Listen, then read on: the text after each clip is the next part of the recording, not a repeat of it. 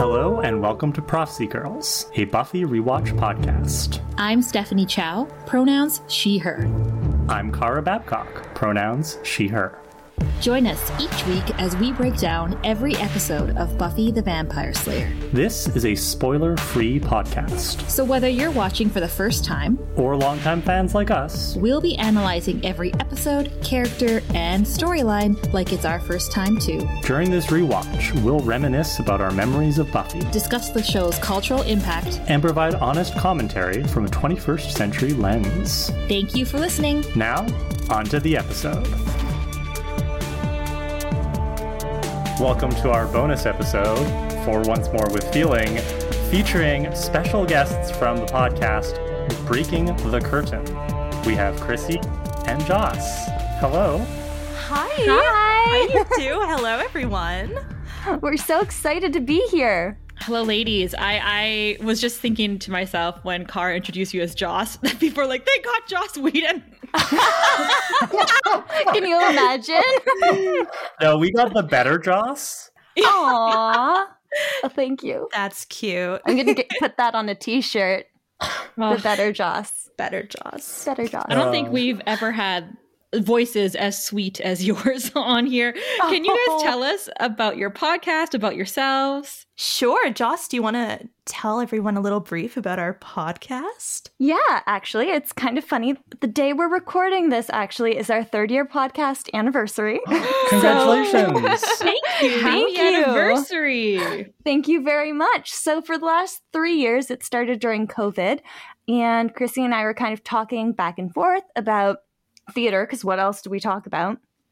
And we were talking about how weird it was going to be during a theater shutdown to be a theater fan and kind of what that meant.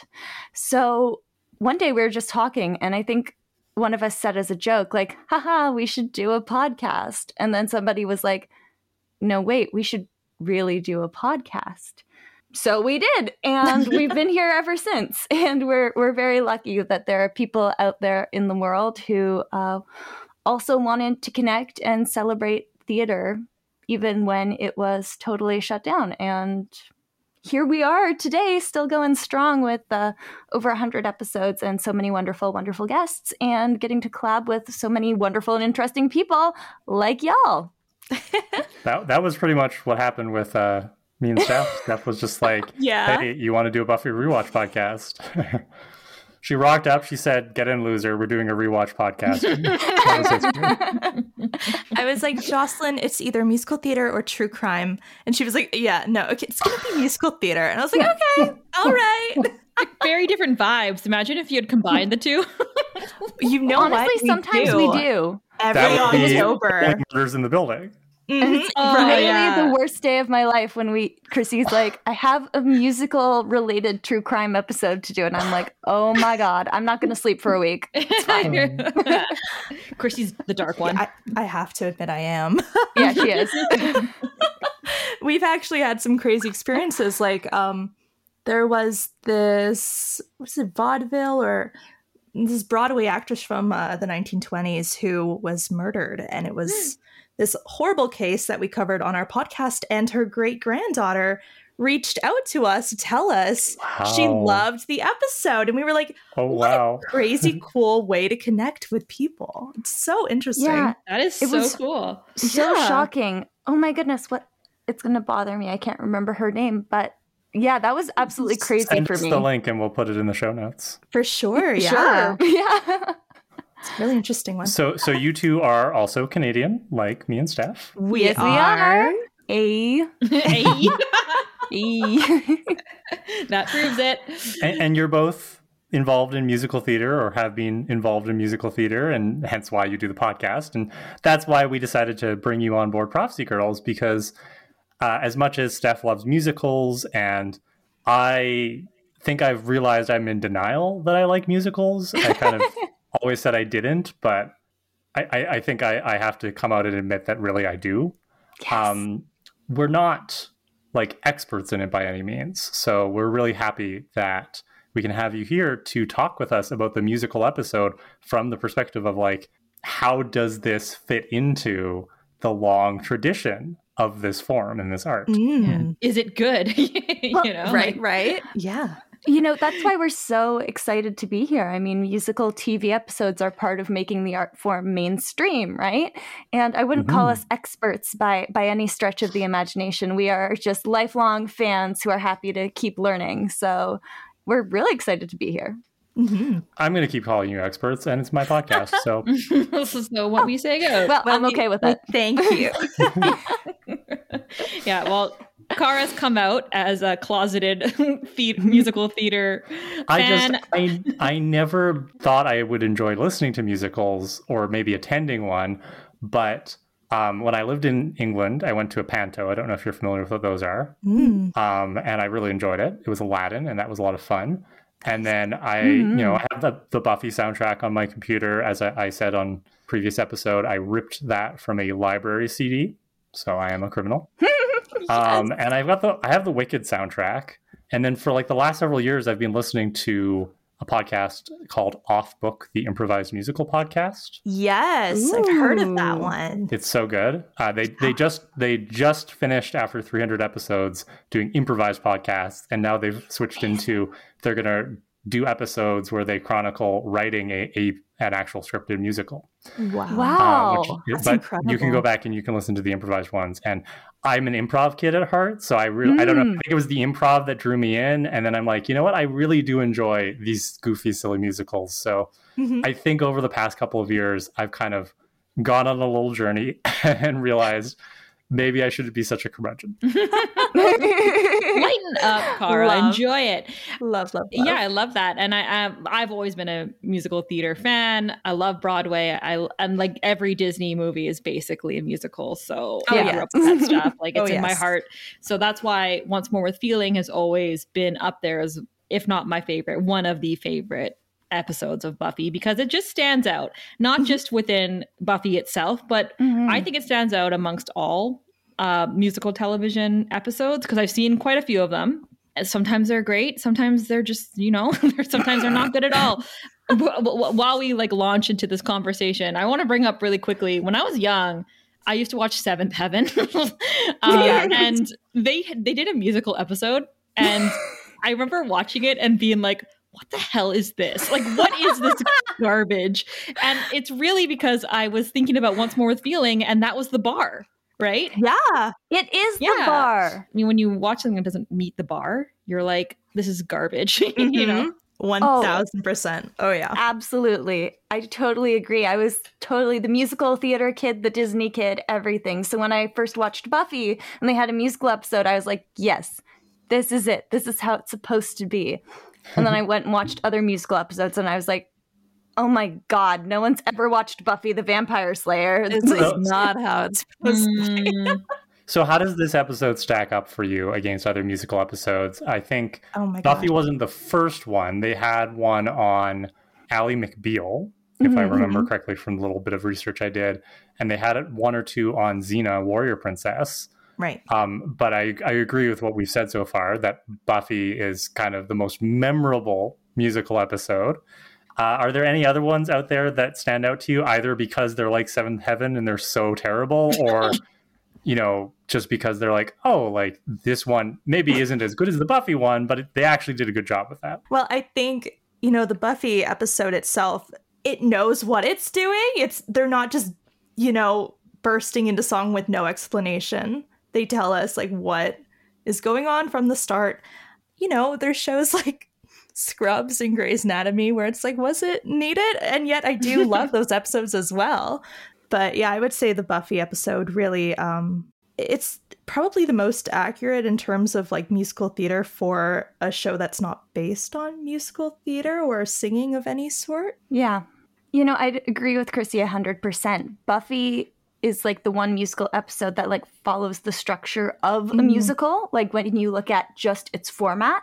And also they're very open about it. I think if you're going to do a musical episode on a TV show that is not a musical TV show, you have to have a certain level of like, we know that this is cheesy.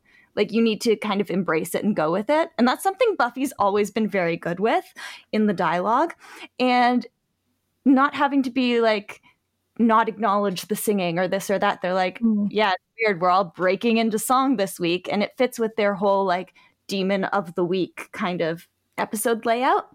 So it actually fits really well. And I do like the Grey's Anatomy musical episode, but again, it's kind of trying to be serious, but they're singing How to Save a Life by The Fray and doing surgery. It's like, there's like, you know, it's funny. It's dark, but it's funny. You know what I mean? So you have to kind of have that push and pull. And I feel like musical episodes these days are not as great. Do you guys like Riverdale? Yes. I've never watched it. Okay, but Riverdale's trash. Yes. Well, Riverdale has attempted the musical episode many times, like every season, right? Every season. They keep trying it and it just doesn't work. It just keeps getting worse, honestly. Is that a little harsh? Maybe. But I watched that and I'm like, I would like to send whoever is writing these musical episodes for Riverdale, I'd like to send them a copy of the Buffy musical episode and be like, take some notes, come back. And just think about what you're doing. Do either of you watch Star Trek? No. I used to. Hey? To a musical episode? So Star Trek Strange New Worlds, episode 9 of their most recent season, had the first musical episode of any Star Trek series. Ooh. That's awesome. And, it was good. It really like developed character arcs. It was the penultimate episode of the season, so it kind of like closed a couple of character arcs from that season. The cast and the crew were clearly, like you were saying, like very in on the joke, in on this is ridiculous. And so like it was a very entertaining episode. I've seen a lot of reviews of it that are like, this is the best episode of Star Trek ever. This is the best musical episode ever. And I'm like, okay, it wasn't that good. chill. Yeah. I don't know when we lost this ability to like things without declaring them the best thing ever. Best. Yeah.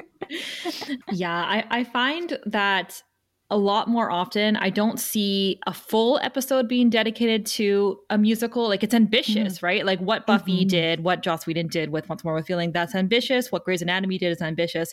More often what I see is maybe one song, like, maybe a character's dreaming or hallucinating or just in a really good mood, and they'll break out into song. Like this happened on The Boys on the most recent season where two characters broke out into song. It happens in movies pretty often, like 500 Days of Summer, at the end of 40-Year-Old Virgin. Sometimes it's just they're feeling so much emotion, they just break out into song. And honestly, I love when that happens. It's always a surprising moment, and it's always it fills my like musical theater heart with joy whenever I see that happening.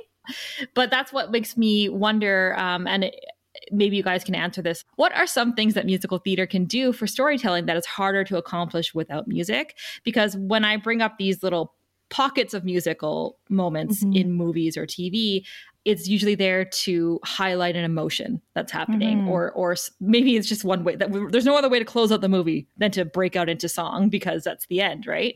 But yeah, I don't know. Do you have any thoughts on that? Yeah, I mean, theater is always this opportunity to express things that can't be spoken in words. There's this beautiful Victor Hugo quote that I love, and it's like, when words fail, music speaks. And that's just 100% true. And I think there's something very human about that factor in music.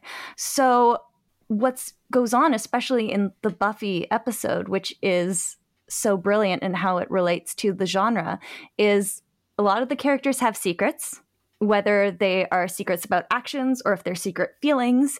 And this episode reveals all of them.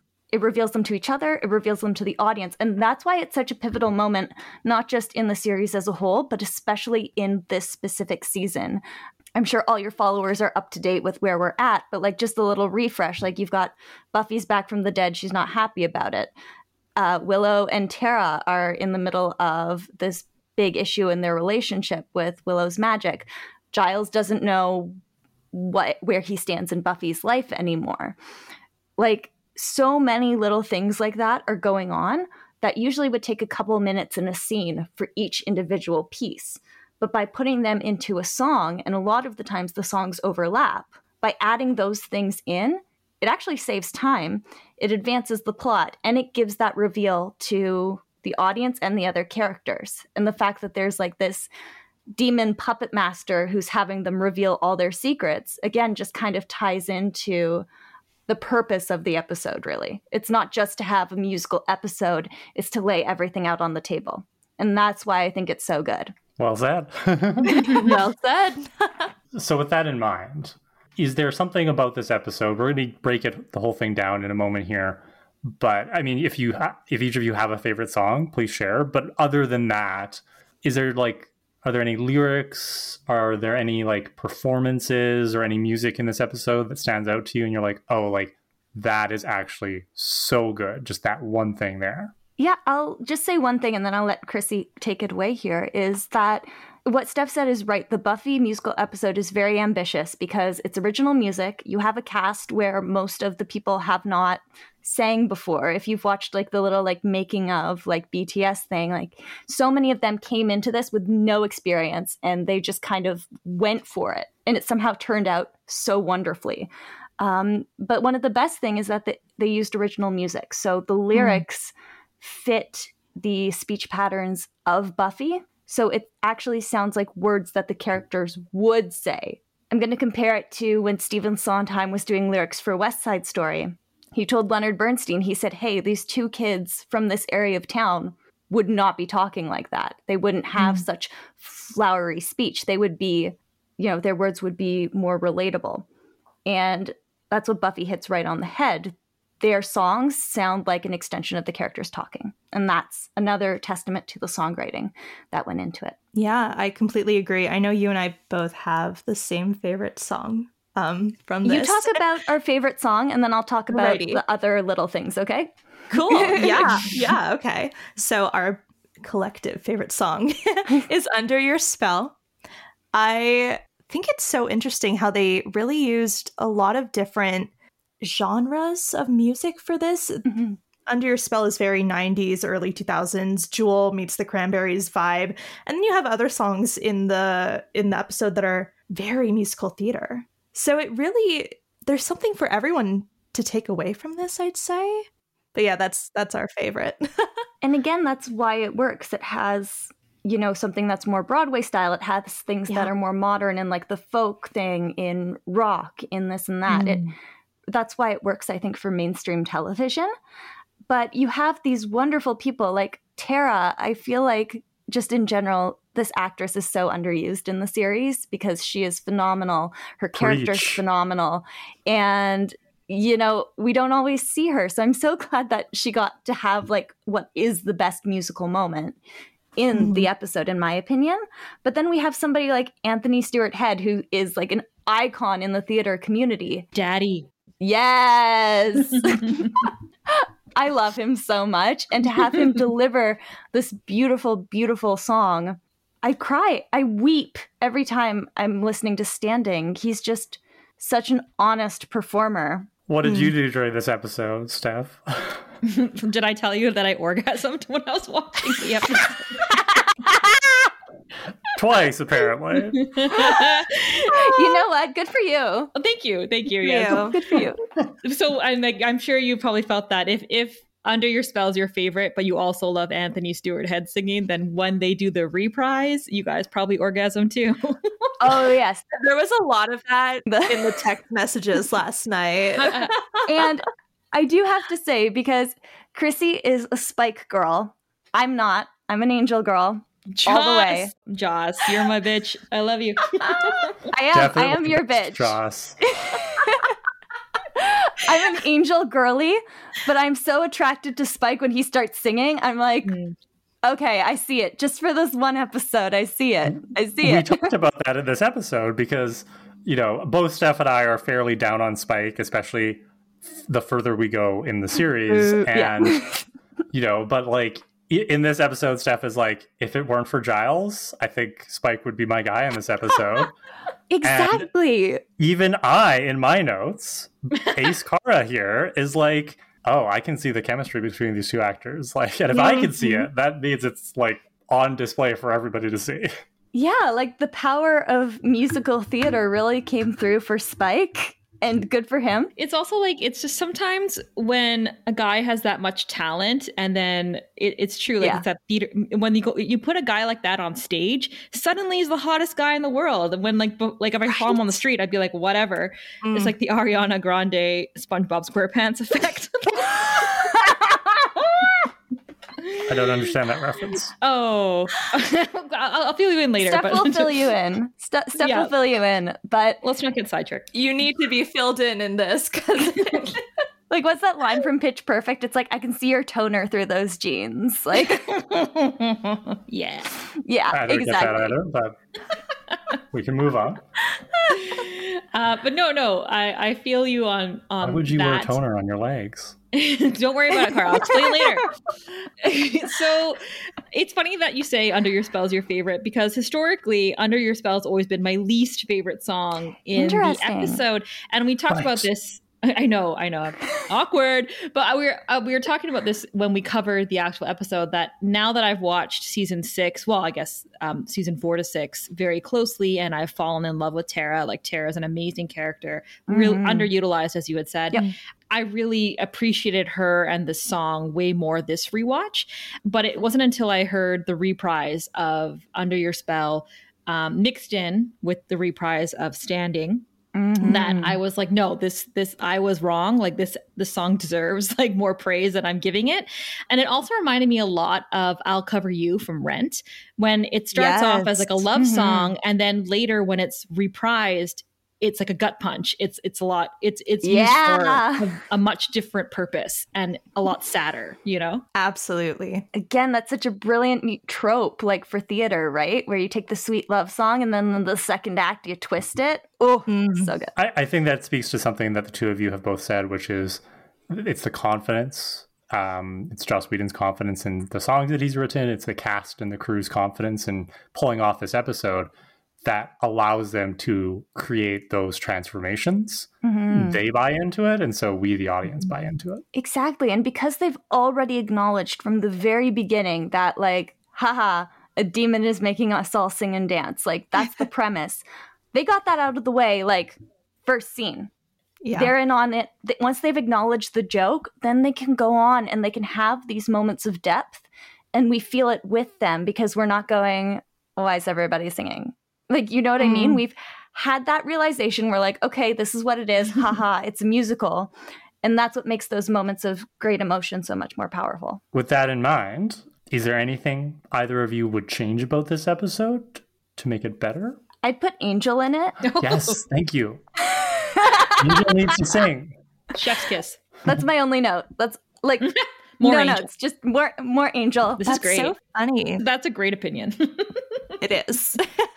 Yesterday, while we were having our own little rewatch, I was thinking of that question, and I was like, maybe some of like the editing where it kind of like cuts so quickly, but then by the ends of the episode, I was like, no, that's what makes it really work so well, is that everything is so bizarre almost, and it instantly will stop and go to the next moment. And I think that is something that contributes to making this so well done as a musical. I don't know. But yeah, that was going to be my one thing that I would change. But no, I think I would keep that. Perfect episode. What else did you say, Chris? The lip syncing? The lip syncing. It doesn't always line up.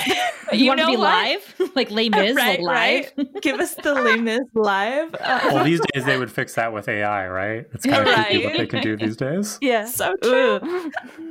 But no, I think keep that lip sync off a bit. I think that adds to it all. I like the imperfections. I think that is something that makes it perfect. Well, they're not supposed to be great. That, like, it would be weird if, I mean, 3 of them ended up being great, but it would be weird if Xander all of a sudden had the voice of an angel. We'd be like, since when and in what world are you good at anything, you know? So I feel like it makes sense that they're not that good, because they're still good. Yeah. Like, they pull it off. Everyone worked really hard and they pulled it off. But yeah, it would be weird if they were like perfect. One thing that I would change, and I said this, it's when Spike pushes the minion, the dummy minion, into the magic box, and he says, "All right, tell us why you're here. Sing," right? And he's like about to sing, and then he just says, "Go to the bronze, and that's where you will go and meet your sister." Like, you know, and I'm like, they should have brought a Broadway legend for that role. They should have brought like Josh Groban or some pop, like somebody with a really great voice to sing that. That would have been so good. So yeah, funny. or like it's like a big musical theater star for a cameo, and they open their mouth, and you're like, yes, it's Patti LuPone. She's gonna sing it, and she's just like, go to the Bronx. My one change, and I understand that Allison Hannigan didn't want to sing that much, but I would have liked a Willow song, because I think that you know, as much as so far in this season we appear to be going hard on the Willow character assassination, we're not really hearing from her that much, and I would have liked to hear that in this episode. But she would have had to feel bad. Like, people are sharing their secrets because it's like burning them inside. They have to let it out in song. Maybe her secret is, I really love magic, and why is everybody criticizing me so much? I'm right and everyone's wrong. That's a song I'd like to hear, though. And it is weird because of the Scooby game, you've heard from everybody except Willow. Like, Dawn has her little thing and she gets cut off, which is just really funny because that's Dawn's character. Classic Dawn. Nobody cares. They're like, shut up. Shut up. We're kidnapping you. But then, yeah, we don't hear from Willow. We don't hear her secrets and thoughts and dreams. And, you know, I think that would have been important, especially with how the season ends up. I'm not going to spoil it for anybody, but like, this is kind of Willow's thing. Yeah. So, final question before we get into our breakdown here. Since you're both kind of into musical theater, is there a dream part for you in this episode? And it can be any character, any gender, any voice type, like just based on what they sing and how they are in this episode. Which role would you like? You go, Chris. Me? Okay. So, originally I was going to say Buffy, just because, like, Buffy, but Buffy. Anya. I mean, the entire, like, all of it really, but like Bunny moment is phenomenal. Bunnies. Immediately Jocelyn was like, yeah, no, that is you. That's your role. And I was like, thank you. It is. So much. It is. You are Anya AF in like the best way possible. Thanks, buddy. My dream role is Tara. She has the princess track. She doesn't have many spoken lines. So she's not on stage a whole lot, but she gets to come on, sing like the best songs in the thing, and then go backstage and relax. So that's like the dream. Yeah. You both can sing, right? Yeah. I know you can. I creeped you on Instagram, so I know you can. Oh, okay. Well, I paid enough lessons that I really hope I can sing, because if I can't, like, that's really embarrassing. Awkward. But okay, so Joss, can you sing when Tara says in Walk Through the Fire, she goes, "What can't we face if we're together?" Can you sing that? Oh God. Okay. You're putting me on the spot. I love live music. Let's do this. It's gonna sound so bad. No, it's I'm not. Warmed up. I did it when we recorded it, and I for sure didn't sound good. So please show me up. All right. I don't want to hear anything in the comments section. Okay. If it's bad, it's bad. What can't we face if we're together? Oh my God, I got chills. I'm crying. Yes. I'm cry. Well done. And Chrissy, sing the bunnies sing part. about bunnies. Can I just scream, bunnies? We must be buddies. Yeah. Bunnies! Or sing a verse from I'll Never Tell. Oh my God. You know what? I am so unfamiliar with like the soundtracks. I've watched it twice only, or else I would totally, but like my brain just goes bunnies. You know what? Just sing the Canadian anthem. Sing something. Sing the alphabet, Chrissy. Oh, Canada. I Love learned it. this bilingual. That's all I know. I never know what comes next. You don't even know the lyrics to that? English Isn't that version, French awful? version, combo version. What are we doing? The combo? The combo. You know what, Cara? I'm going to answer this question too. I would create my own role, and I would be Joyce. And Joyce comes back. Oh, yes. Joyce in heaven, looking down. When we were doing the recap, because I noted that Tara, in her scene with Dawn, has like big mom energy, and then I thought about Joyce, and I'm like, oh, what would Joyce sing about if she were still here? She would sing about being high. She'd sing about Giles. Yeah, or Spike, because Boys Forever. Yeah. Mara, what role would you pick? Would you have picked Willow? That's my guess for you. That's a good guess. Yeah, I don't know. I mean, Willow doesn't really have much to sing in this episode, which I suppose is for the best. But yeah, like Willow, or I don't know. I really do like Buffy because she's just so like lugubrious in this episode. She's been lying. Lugubrious. That's a good word. This entire season so far. It's all coming out. And I love it I like when Buffy, like I love when she cracks one-liners, but I really like when we get to see that side of Buffy that's like, I'm just so tired of saving the world all the time. Yeah. Yeah. Yes. I also would, I mean, if I wasn't going to create my own role of Joyce, I would be sweet, like the demon. Yeah. Because it's so fun to be bad, isn't it? To be a bad girl. It's fun to be the villain. So that would be a fun role. Yeah. Oh, can I change my answer? I want to be the guy who just tap dances until he explodes. That's what taking third-year tap at college for musical theater is like when you're trying to learn a tap combo and you just combust. Yeah, that's happened to me. I'm glad you recovered. I still haven't. It's okay. Are you Buffy? Did you come only back? Emotionally? Maybe you can answer this. And it wasn't even a question. It was just me saying sometimes tap dancing looks silly. Yeah. And like, can you confirm? Because like I'm really impressed with tap dancers, especially the guy in that episode. He's like, choo, choo, choo, choo, and then he blows up. But like sometimes it just looks silly, you know? And like, am I wrong? Like it does. It's the arms, I think. It is silly. Right. Yeah. Because like you're trying to control everything. And like the thing about tap dancing that nobody ever tells you, because you think it's all about control, but like your feet have to be super duper relaxed, but then you're trying to hold the rest of your body really, really still. So, or like the arms are really, really tight, but your feet have to be super relaxed so that they can make those sounds really fast. That's why I was bad at tap, because like my feet could not relax. It's like that thing where people are like, you can't rub your stomach and pat your head at the same time. That's what tap is like. Yeah, there's a level of silliness involved with tap dancing. It's okay. I remember in the movie Chicago when Richard Gere did this tap dance as Billy. Yes. And everyone was like, amazing, amazing. And I remember I was a little girl and I was just like, was it? Was it though? Yeah. I was like, the women did, like, I mean, Catherine Zeta-Jones killed it, but like everyone's like applauding his tap dance, and I was like, I guess, like, I suppose.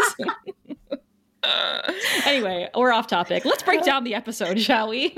Let's do it. Let's do it. So we're just going to go through the songs here, and we want your thoughts on how they function in terms of musical theater, and you know, lyrics that you love, the melody of the song, like anything you want to comment on about the song. So obviously the first song, well, first we start the episode with an instrumental overture that goes throughout the opening scenes as we see the Scoobies go about their normal business, and then we transition into Buffy patrolling in the cemetery. What do you think of this instrumental overture? I like it. It's cute because Buffy's always got like the underscoring going on, right? So like people haven't really clued in yet, because it always has such beautiful background music. And it is scored so beautifully to the point that when Hush happened, everybody knew something was wrong because there was no underscoring. It was just like, you know what I mean? Like, or the moment with Joyce in season 5, that was like a deliberate choice to have no underscoring in that specific moment because it's just too real. So Buffy's always had a strong connection with music. So at this point, we're just like, okay, different music, different opening credits, like something's weird, but like not to the extent that we're like musical episode. I like how you put that. It's kind of like they're soft launching us into the episode. Yeah, exactly. And so then we go into the first actual musical number, which is Buffy backed up by some demons in the cemetery, singing about how she's just going through the motions. This is your classic I Want song. You know, not to put too much of like a pin on it, but the last lyric in the song is, I just want to be alive. Oh my God, that sounded so good. That's it. That's like, well, that's, thank you. But like right there, what does she want? She wants to feel like she's alive again because she's back from the dead. She's going through the motions. It's very literal, but I think that works for people who may not be musical theater enthusiasts, you know? Yeah. And I I love it. And I love the demons backing her up with their little dance. They use this arm motion a lot when all the bad guys dance. Did you notice that? That's like the bad guy choreography. All the bad guys are doing this. And then they do this at the end. I mean, this is a podcast. No one can see, but when they go like lean forward. Yeah. It's really funny. Yeah. And then I really love in that song, it's when the demon man, he's like going through the motions. Like in the background, he's singing like a little ditty and behind her. It's harmonizing. Really yeah, harmonizing. Yeah, and then he just he gets stabbed. He gets stabbed, yeah.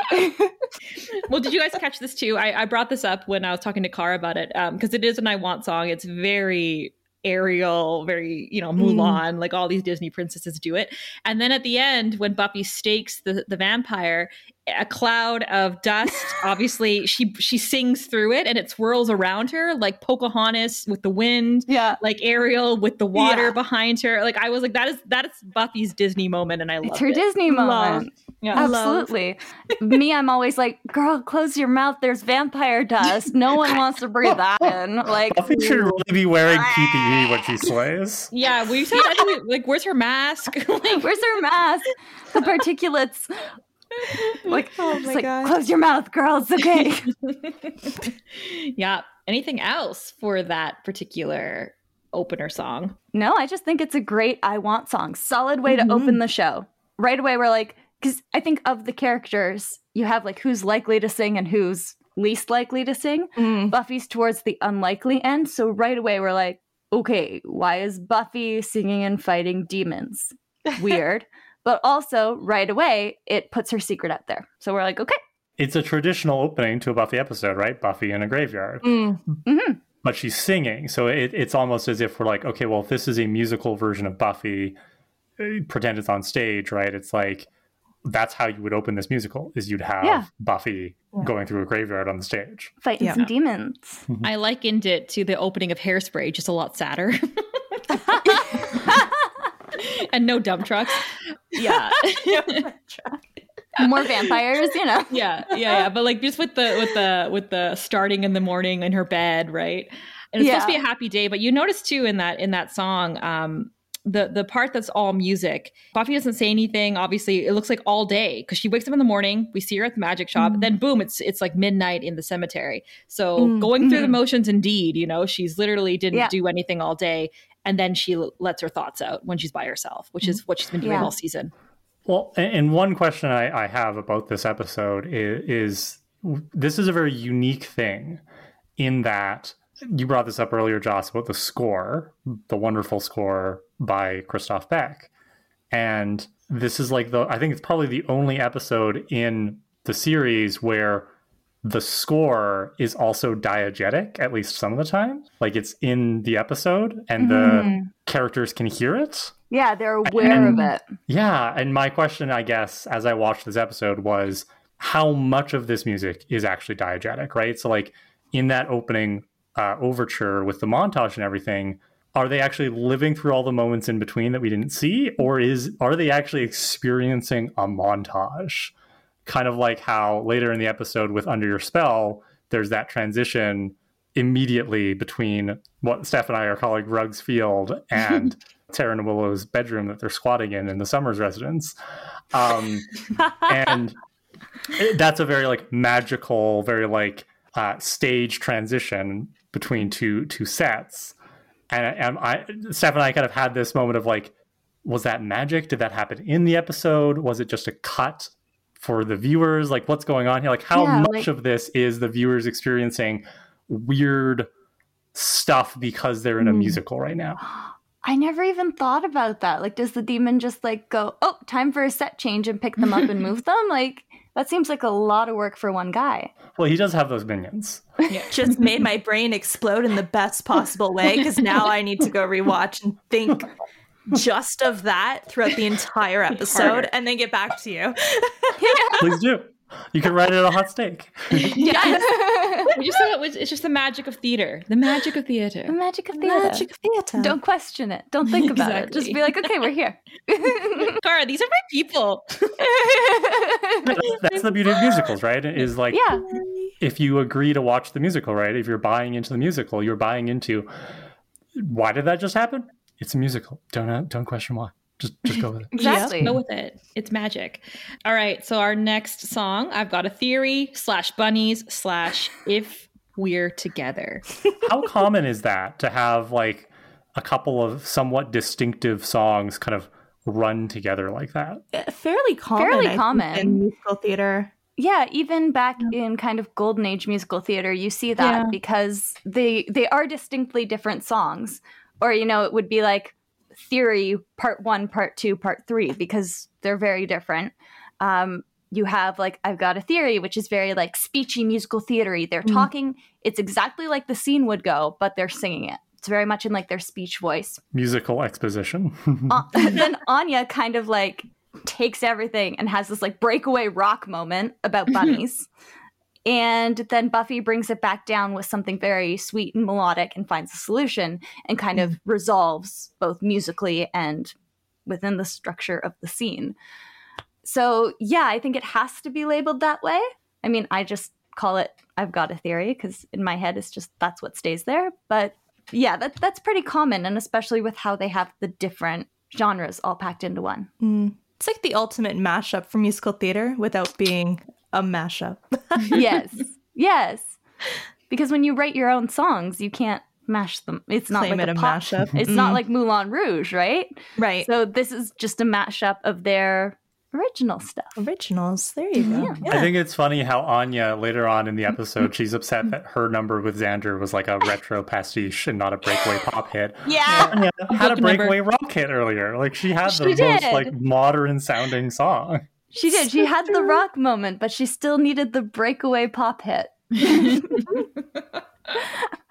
you think that after the episode is over, she just like keeps dusting the magic box and glancing at the necklace and asking herself like, would it be worth it to do it again just to see if that would happen?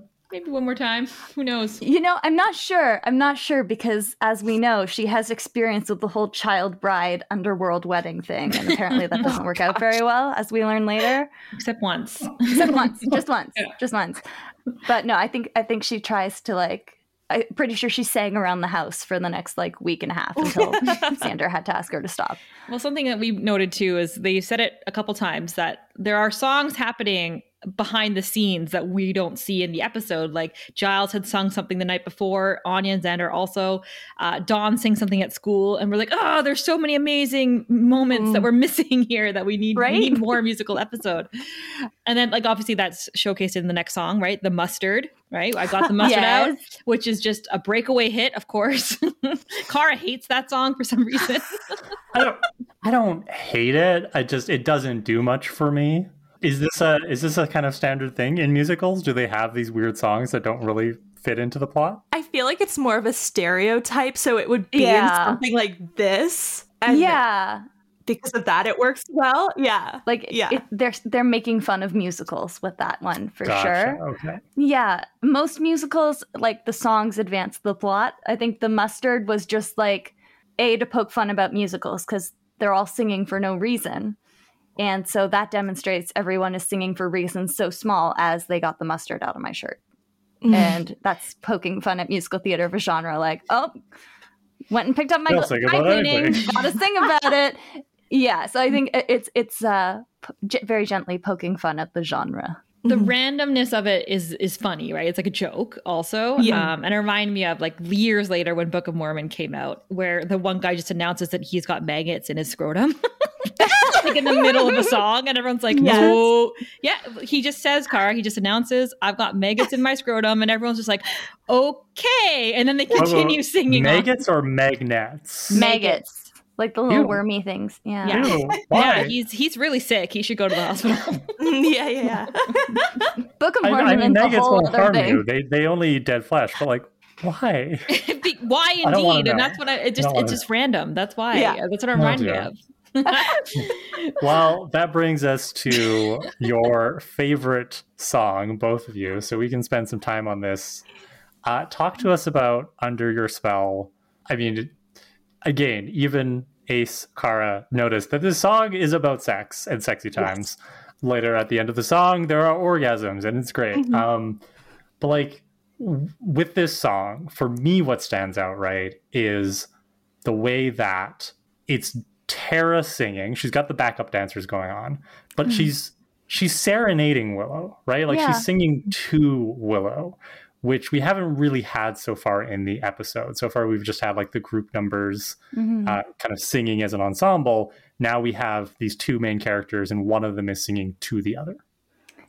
Yeah, I mean, it's such a beautiful, beautiful love song talking about, you know, what's wonderful about me is what you bring out in me, and how, like, you know, your partner, your significant other brings out the best in you, and you feel like you are your best human when you're with them, sort of thing. And then, of course, it goes towards the sexy end of things. But that's how it starts, right? And I think that's such a beautiful, again, musical theater trope where there is a romantic number where somebody is being serenaded. You see it all the way back. All the way back.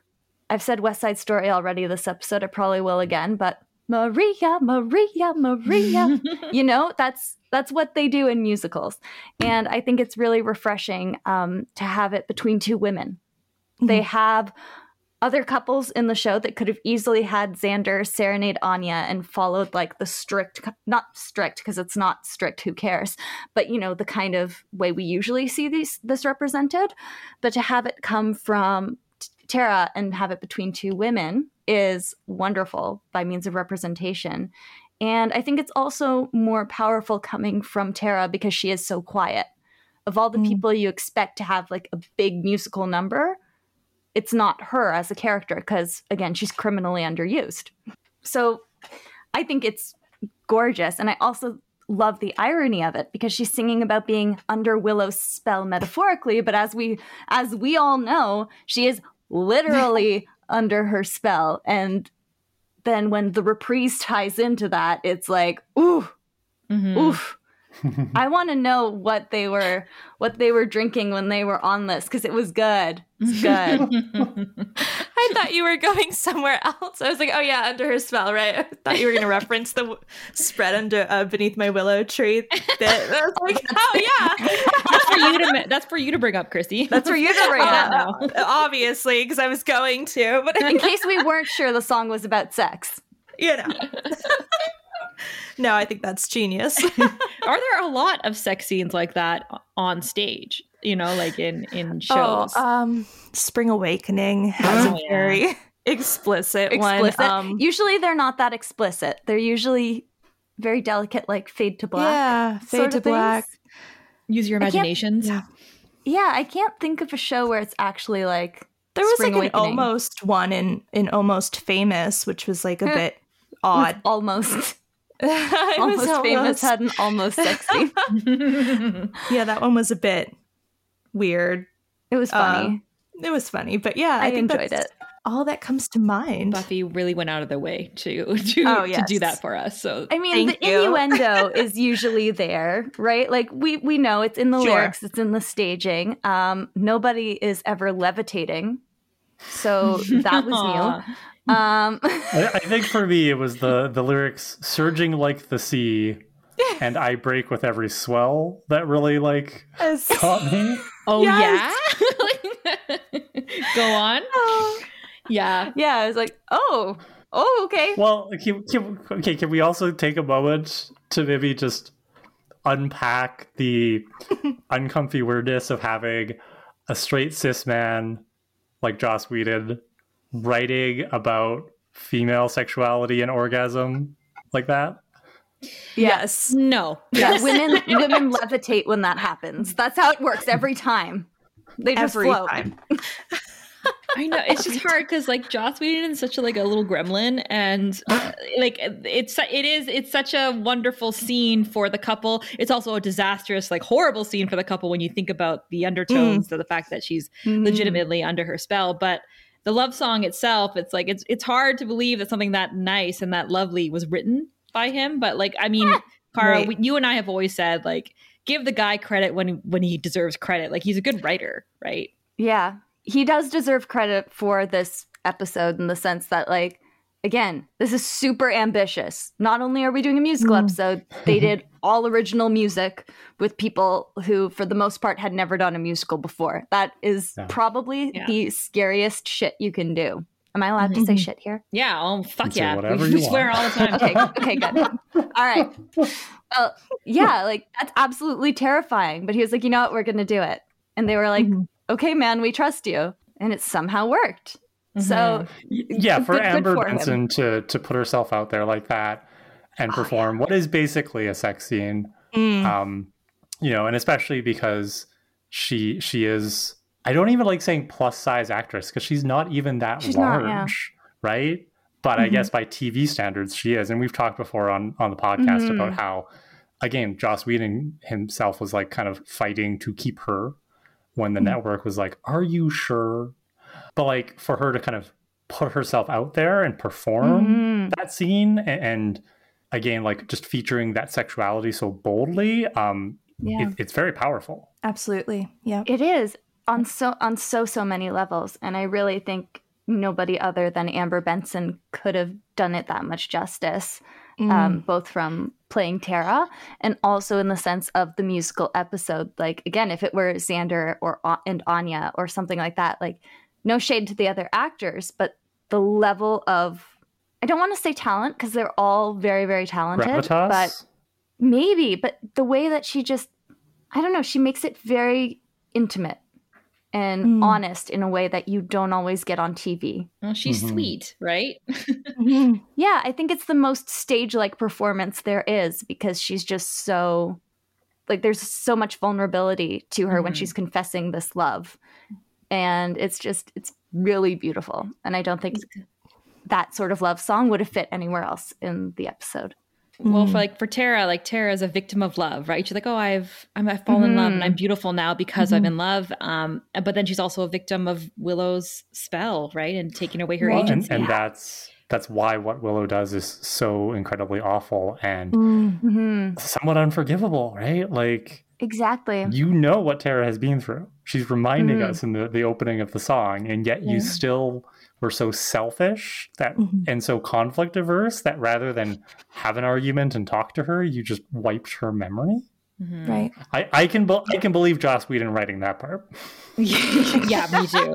Yep. And I'll also add that Tara's never looked tinier than when she's wearing her princess outfit. Like her little costume in that scene, like she's got the corset on and like she looks really tiny. Yeah, she's actually wearing something that showcases her figure, which is very rare for her. She's usually covered in so many layers. And again, that works with the exposition that the musical number brings it. We found out 2 episodes ago that Willow is a breast girl. So yes. I'm sure that outfit was for Willow.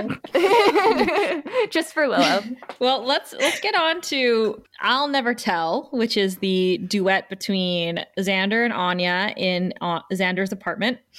I have always adored this number, and it's always been in like my top 3. And I think it's just because it just speaks to the musical theater person in me. It's so it's so theater, like it's so a stage. Theater. They're on a stage. The angles that the camera does, their costumes, and just the funness of the song itself. Cara pointed out in our episode that they're taking jabs at each other, but they're also expressing their fears in the music. Emma Caulfield is like alarmingly good at what she's doing. Especially with the dancing in heels. That's it's the fluffy high heel slippers.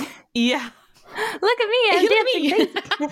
Yeah, exactly. And I just loved the dynamic between the two of them. I think the dance number was adorable. They used the entire stage, which is what you want when you have a dance number. It's just great. That's what I thought. Yeah, it's another one of my favorites from the episode, but I completely agree with you. It's definitely within the vein of like a classic musical theater number. It's very Kiss Me Kate meets like Nice Work If You Can Get It. And like you said, the costumes, her hairdo is just so musical theater. And I love this number. Little dance break. Little dance break. Like, and again, what's brilliant about this song, like you said, it goes from like they're taking jabs at each other in a jokey way, and it progresses to being more serious. they have a dance break, and then it kind of comes down to revealing what's underneath all of like the jokey and the tension and all of it.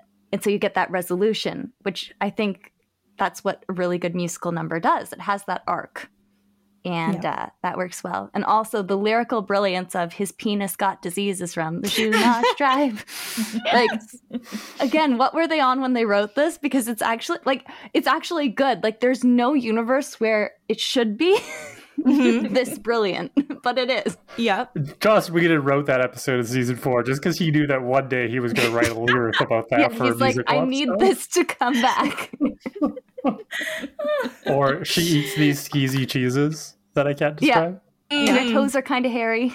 That's Xander's misogyny coming out. Yeah. I was like, what do you mean? Everybody's toes are hairy. Come on.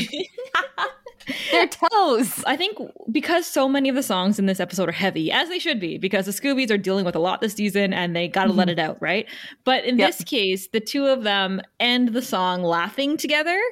And I think that's uplifting. And I think that's what, for me, that's why I like musicals, is because they usually leave you feeling good. So that number leaves you feeling like I want to laugh along with them because what a silly thing they just did. But it was fun, a lot of fun. Yeah, absolutely. And it really showcases their relationship nicely because I feel like sometimes Xander and Anya are so like focused on like the bickering piece because that's how like they fit in, their storyline interacts with the others. But I really like that they got to have a really sweet like vulnerable moment because we don't see that very often from them. Yeah.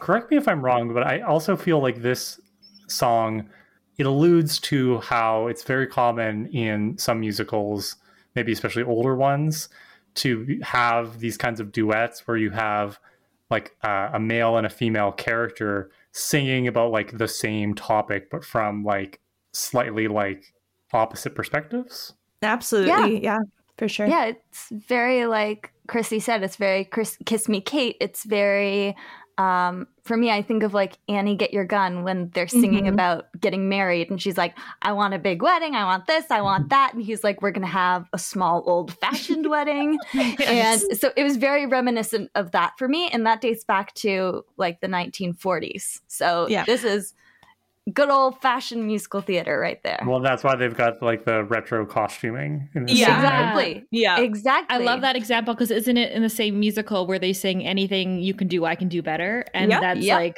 that's them jabbing at each other too. So very reminiscent of that. They did their research, man. I'm learning so much.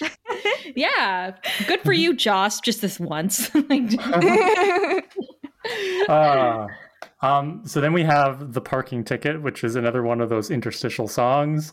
That one's being sung by showrunner for season 6, Marty Noxon, all about how she's having a bad day because she got a parking ticket. And also she's not wearing underwear. TMI. She's a little slutty. And now I think this is correct. So I think is it Marty Nixon or Marty Noxon? Marty Noxon. Marty Noxon. Okay, then never mind. I thought she was someone else. You thought she was President Nixon's wife. Well, there's this lady called Marnie Nixon, and she is like the voice behind the scenes for so many things. Like she was the voice for Audrey Hepburn in My Fair Lady. She was the voice for Natalie Wood in West Side Story. So I always thought it was her.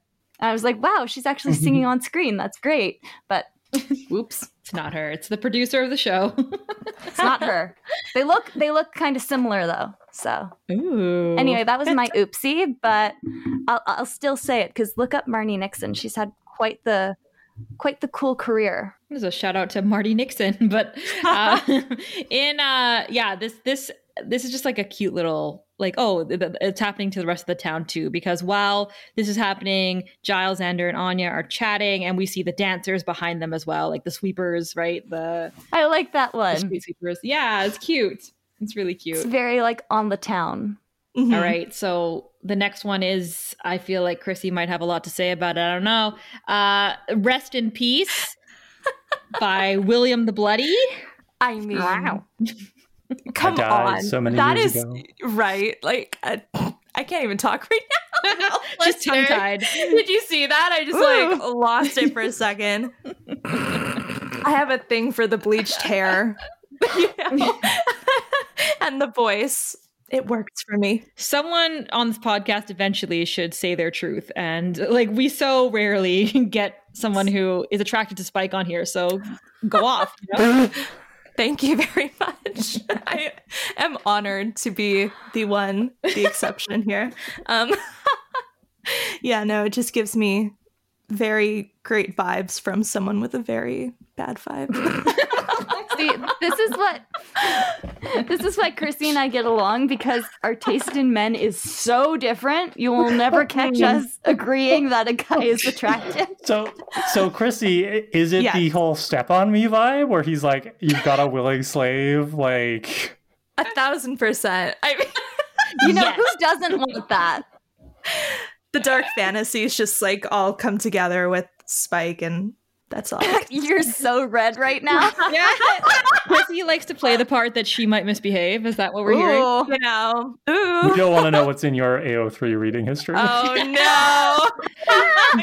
You really don't. You don't. It's alarming, Jocelyn I'm sure. and I nightly are like, oh my god, check this one out. No, check that one out. And then it's 2 a.m. As it should be. I was just gonna say, this is just such a great number in the sense that this is again one of the people who comes in and is like, it's musical theater time, bitches. Let's take it to Broadway. And he just sweeps in and does this full musical number. And it's hilarious because it's Spike. Because again, very on the end of not likely to burst into song. But also, ever since we've met Spike, they always throw like Billy Idol like shots at him, right? Like because of his hair. And then you have him do like this rock, grungy musical theater number. And so it's very much, again, like referencing back to these jokes they've been making for 4 years now. And I love it every time. It works. It works. I'm like, are there any rock musicals? You know, I was just about to say he is very Adam Pascal in Rent, 90s version, not like the 2005 movie. Yeah, there is quite a bit of rock musicals. It's really on the rise lately as well. Yeah. School of Rock. School of Rock Rock. of Ages. Rock of Ages. Our favorite, Bat Out of Hell. Spike would have starred in the very short-lived American Idiot. Oh, Yeah. yes. That's a Broadway good one. show. Bloody Bloody Andrew Jackson. I don't know that one. That's a little more on the obscure side. It's fine. It's just funny because he's really in the bloody. Vampires. Dance of the Vampires. Oh shit, you're right. Here's the thing. This is a bop. The song is really, really catchy, and he pulls it off really well. It's like I don't know what you would call it, but like his voice suits it, like the range that he can do.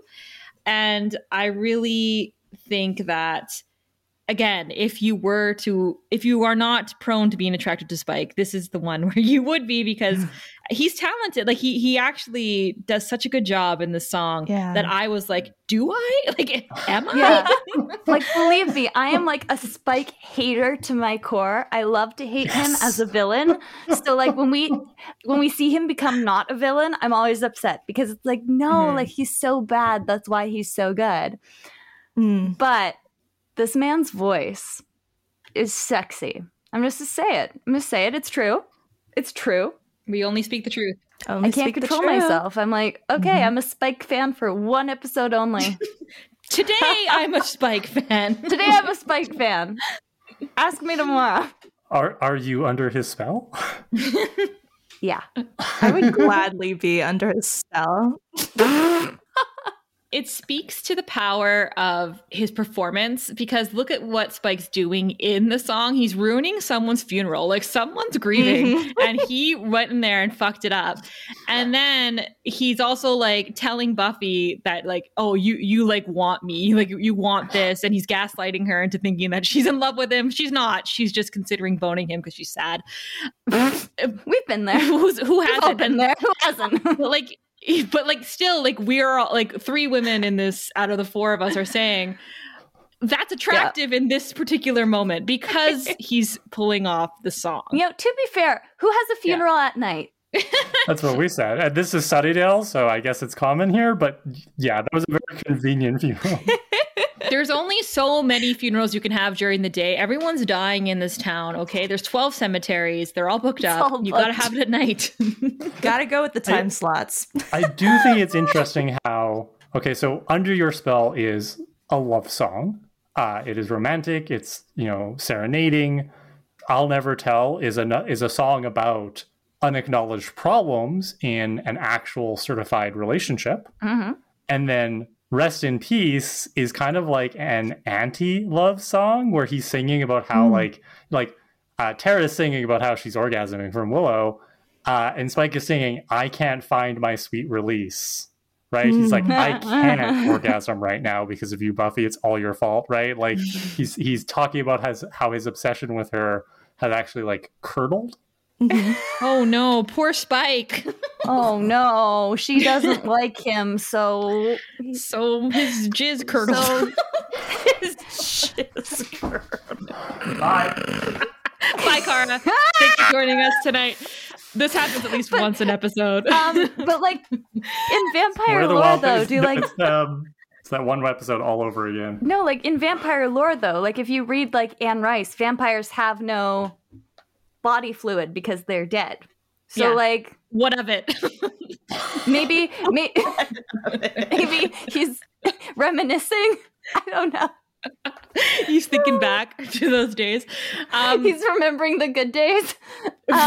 We've talked probably more than we could ever hope to have talked about vampire fluids on this show, but that's fair. Okay, well, in the Buffyverse, without going into too many spoilers for Angel, canonically, vampires must ejaculate in the Buffyverse. Yes. I'm just saying that. What goes up must come down, is what you're saying. Yes. Yes, we know it happens. They just don't tell us how.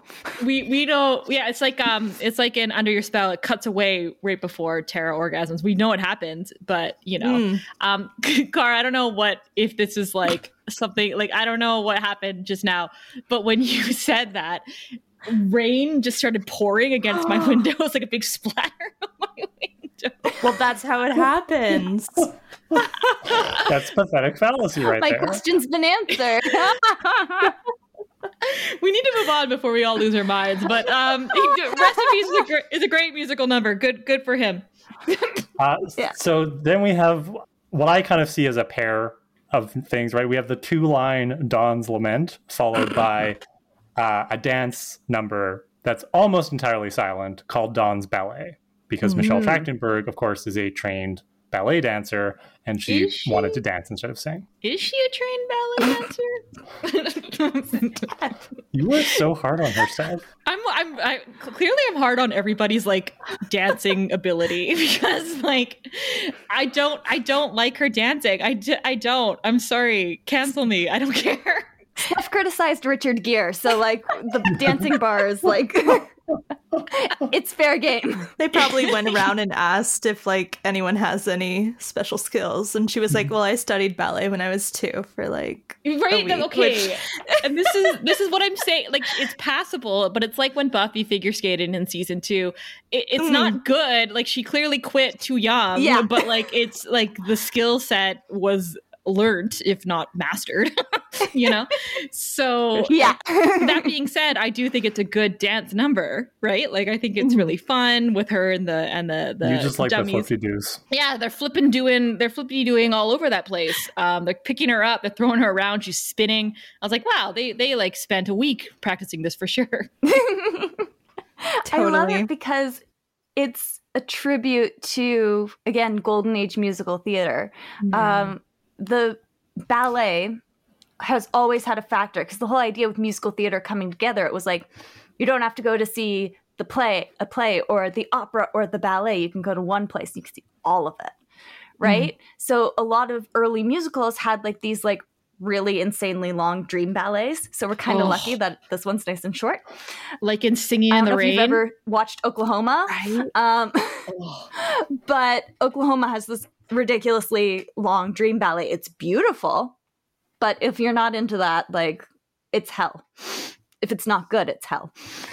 So I think that incorporating this very short ballet sequence just shows attention to detail. It doesn't really change anything, like story-wise. I mean, if it wasn't a ballet, Dawn would have got up and tried to run and they would have grabbed her. So they're not taking up more time than they need to. They're not adding anything crazy. They could have added a dream ballet somewhere. That would have been maybe too nuts. But this, they're like, okay, homage paid. I dig that they did that. But I also really appreciate that they didn't make it physically painful for me. I'll also add that like that could have been Willow's song, right? Like if Willow had wanted to sing a song, and they could have cut out the ballet like that out of all of them. Like but what you're saying makes sense. It's like a respect thing. Yeah. And again, it's fun to watch. It's like, oh, this is something new. How much of a factor is dancing in musical theater these days? Like if you want to pursue a career on stage like that, do you need to be able to sing and dance? Well, it depends on the show. The show for sure, and also the track. So like if you want to be in the ensemble, or if you're auditioning for an ensemble part, or an ensemble part, typically having dance is a very, very good asset. But you know what? It's a great question, because I can't think of any roles right now that we have seen that are very dance heavy for like a lead. Marsha Murphy in Beautiful Noise. But that's because it's Robin Herder. But it's like 1 or 2 numbers. They wrote her to be dancey. I feel like dance-heavy musical theater isn't as common now, or like the choreography styles have changed in the sense that it's not as performative high kicks like it was in the olden days. Now it's kind of like, how can we use movement to move the story forward? Like Hadestown, Jagged Little Pill, great examples of how choreography looks in a modern Broadway show. But I also think when it comes down to it, like you want to be as hireable as possible, right? So I think you want to go ham and be able to dance, so that whenever an audition comes out, if it is dance heavy, you're like, okay, I can go. You don't want to be like, oh, but I can't dance that well, or this or that. Like, you want to be a triple threat. Exactly. You do. You want to be easily employable. So, you know, I'm not saying you have to dance to be big in musical theater. You can be a horrible dancer and be a big musical theater star.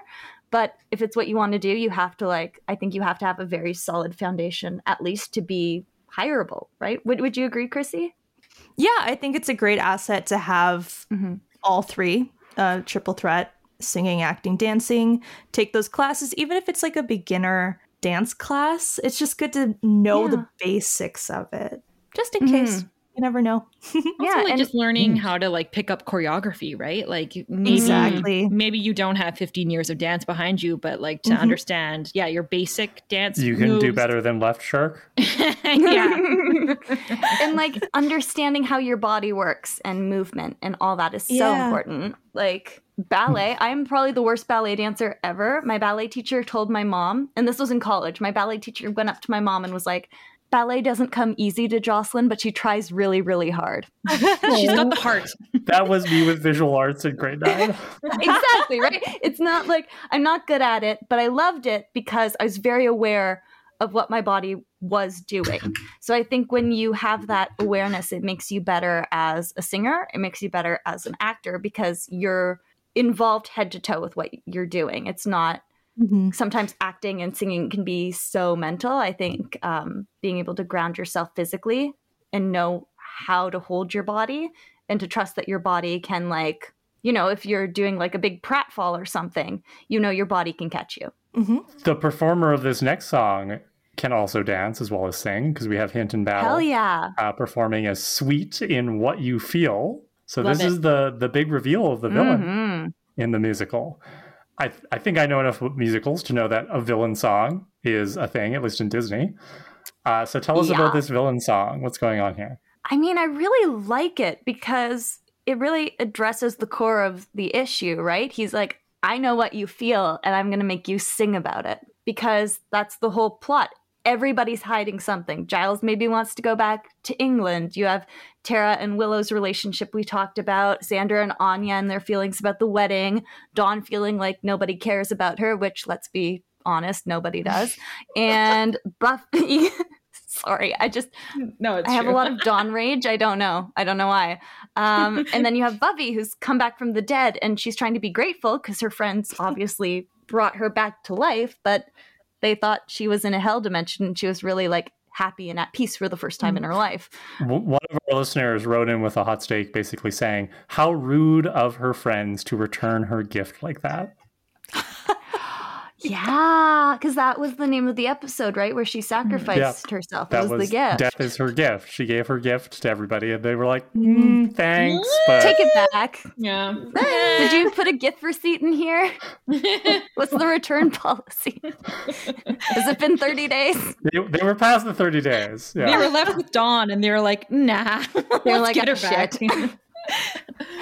But again, like, he's calling them out. He's like, this is why I'm here. This is what I'm doing.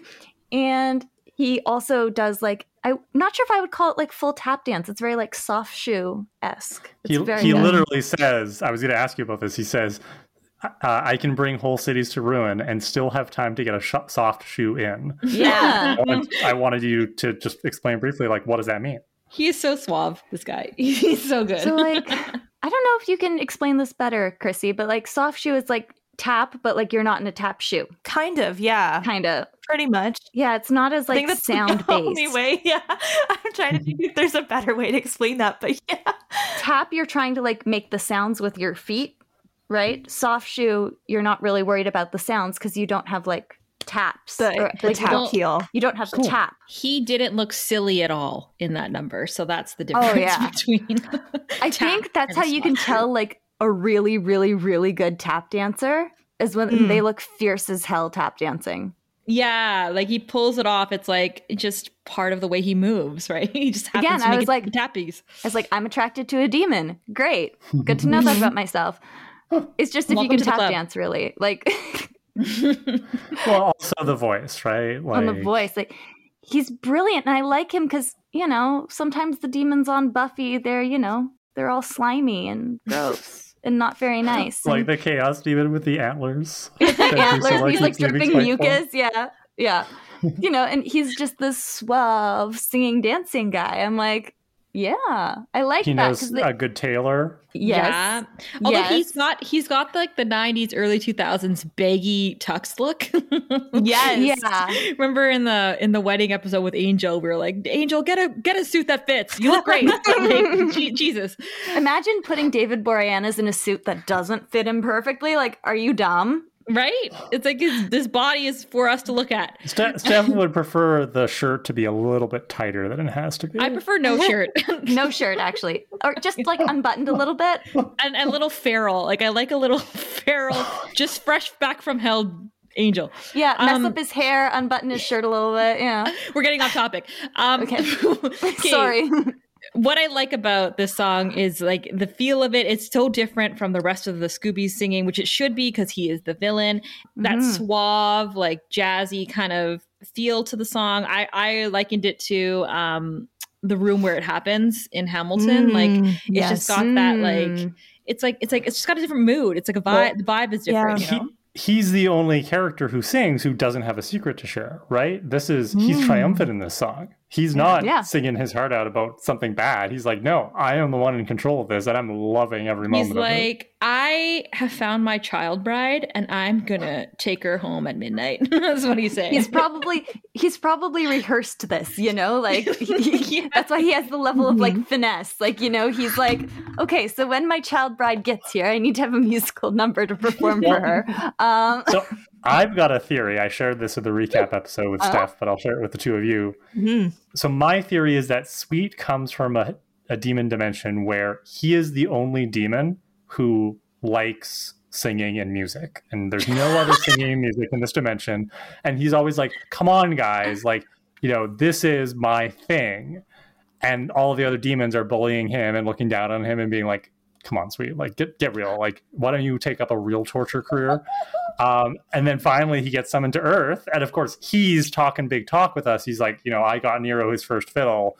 But like, this is really like his first time on Earth. And he's just so excited that finally he gets to do it his way. Finally, someone summoned me. I've been practicing this for millennia. Yeah, he's the theater kid, dude.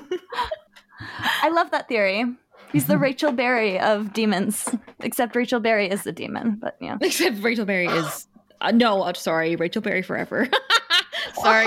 But What I will say is it's like Zac Efron from High School Musical who has to hide the fact that he loves musical theater because he's a big bad basketball playing demon. But then when he gets a chance to do it, he like goes all in, 100%. He's breaking free. But I also think more Buffy villains should sing. I mean, Glory could do like a really big like Sharpay Evans kind of number, but I'd be really curious to see like Adam from season 4 doing some sort of video killed the radio star crap. Like, take my money. He would be like, he would just, because he's such a robot, right? He'd be like 0000001 0000001. That would be his song. The Master would do show tunes. Oh, he would do like, unfortunately, but also amazingly, my favorite musical of all time is Seven Brides for Seven Brothers. It is possibly the most misogynistic one out there. Yeah. But that's the one that the mayor would love.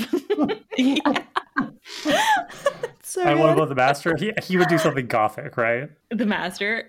Maybe he would go modern. He was actually more modern than he liked to let on. He was an old. Excuse me? He was in a lair full of so many animals. Fine, he'd be Phantom of the Opera. Phantom of the Opera is what he would be. Phantom of the Opera, or like he would be very Tanster Vampire. Which is Dance of the Vampires. It's Jim Steinman and like Carpe Noctem. It's like rock-ish. It's good. You know what? If you like vampires, you should listen to it. It's good. We like vampires. Maybe we'll have to do a bonus episode and have you back. Yeah. It's weird, but it's good. Okay. We need to move on. Standing with our daddy Giles is the next. Daddy. Love this song. Love him. This is great. Yeah. Honestly, this is one of my favorite musical theater style moments. Again, we have Anthony Stewart Head, who is like, he's a theater boy. He like, this is what he does and does very, very well. And this is a perfect song, right? Like perfect song, perfect performance. Yeah. And it's a different kind of love song than we've already seen. Like it is a love song. He's singing about how much he loves Buffy and how he has to like let her go so she can be like the woman she's meant to be and blah, blah, blah. And take notes, Willow. It's beautiful. It's gorgeous. And he does it so well. Like Giles is so much like the emotional center of the show. In so many ways. Like he's dad to all those kids and realizing that they're grown up and that he has to like make different choices to live his own life, that he has to take a step back. It's really powerful. And I think it's another song like Under Your Spell that works outside the musical as well as within it because it sounds very modern as well. Yeah, I could totally hear this song like if you took it and put it on the radio or you put it behind the scene of another episode, right? And it just happens to be a pop song they play in the background or something. Yeah, it would work really, really well.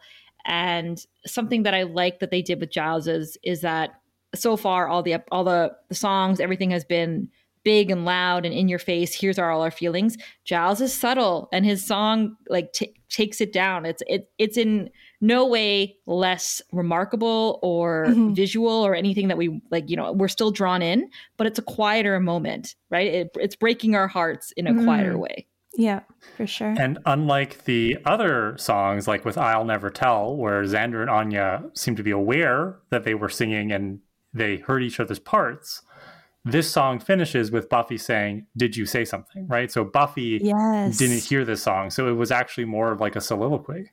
Yeah, that's what I was going to say. That's exactly what it is. And it's a brilliant example of that. It's his moment and nobody else is hearing it. Yeah. And just, you think of it compared to some of like the stage stuff that he's done. He's done like Rocky Horror. So you think about that and then you're like Standing. Like they're so very, very different. And he's just super, super talented and lovely to look at. So good for him. If he was younger, he could have played the lead in like Once. Like I forget the name of that character that is the main guy. I think he's literally just called Boy. I think they're called guy and girl. Guy and girl, something like that. That's what I'm like. Why can't I remember the name? There was no they name. Don't have them. But like that's just the kind of voice he has for me. Like it works in so many different ways, and he's so talented. Oh my god! And I love that they have him sing like throughout the series. Like they have little moments where they're like, "Is anybody else a little attracted to Giles right now?" In season 4. Yeah, so good. I love it. Yeah, where Willow and Tara question whether they're still gay. They're like, yeah, they're and then this bleeds into the reprise. Like, well, I guess maybe it's an extension of his song, but then Tara joins in. It's the most emotional moment for me in the episode because, Same. As I said in the recap, Tony Head and Amber Benson are the two best voices in this cast. So they are. For them to come together and for the content of what they were singing to parallel, like they're both singing about how they realize they need to leave, right? And the people they're leaving don't quite know it yet. So like it's this masterful dovetailing of character arcs and plot and then turning it into song, and their voices together are just so precious. Yeah, and it's like, again, this is one of my favorite moments in the episode because this is musical theater, like so musical theater, it's almost painful because that's what they do. You take that love song and you put like a sad twist on it. And then Giles again has had, like, he's still having this realization, but because their stories align, combining their songs makes sense. And having that moment in the magic shop. And again, Giles and Tara are very withdrawn as characters. Tara, because she's just more on like the shy, quiet side. Giles, he's the grown-up. He's the father figure. He can't express and share his fears and his concerns and this sort of thing because that's not his role in their relationship. So you have these two people who don't usually speak this way, having this moment through song. And that, again, is what's so powerful about it. And just their voices together. I was like, oh my God, why have they not been singing together the entire show? Yeah, and then of course that leads us into Walk Through the Fire, the big, like everybody's in on this song except for Dawn. But I think this is Kara's favorite song, right? Am I wrong? It is, because I'm a basic bitch. So I like the hero walk that the Scoobies do without Buffy. I like Buffy's, sad, lonely walk. Love the coat that she's wearing. So I just and because I part of what I do is I teach English, and poetry is not my favorite thing, but I like good poetry when I see it, and I love all of the different devices in the lyrics of the song. And in the recap, I talked about the use of paradox and oxymoron, and lines like "These endless days are finally ending in a blaze," and the pathetic fallacy of things like the fire trucks, and it's just like. That to me hits so hard. Like, this song is so powerful in what it does in terms of leading into the climax of the episode. Yeah, like it's not the 11 o'clock number, but it's like the 10:55 number. It kind of is like leading us up to the like big turning moment. I kind of like to combine Walk Through the Fire and Something to Sing About. Like, in my head, they're like part of the same journey. Yeah, so Steph called Something to Sing About the 11 o'clock number. So once again, Steph, wow, good job with the musical terminology. Yay! Thank you. Yay! But again, it brings us all together. So it brings everything together. They're like, okay, you know what? We all have our shit that we're dealing with, but we got to go slay the demon.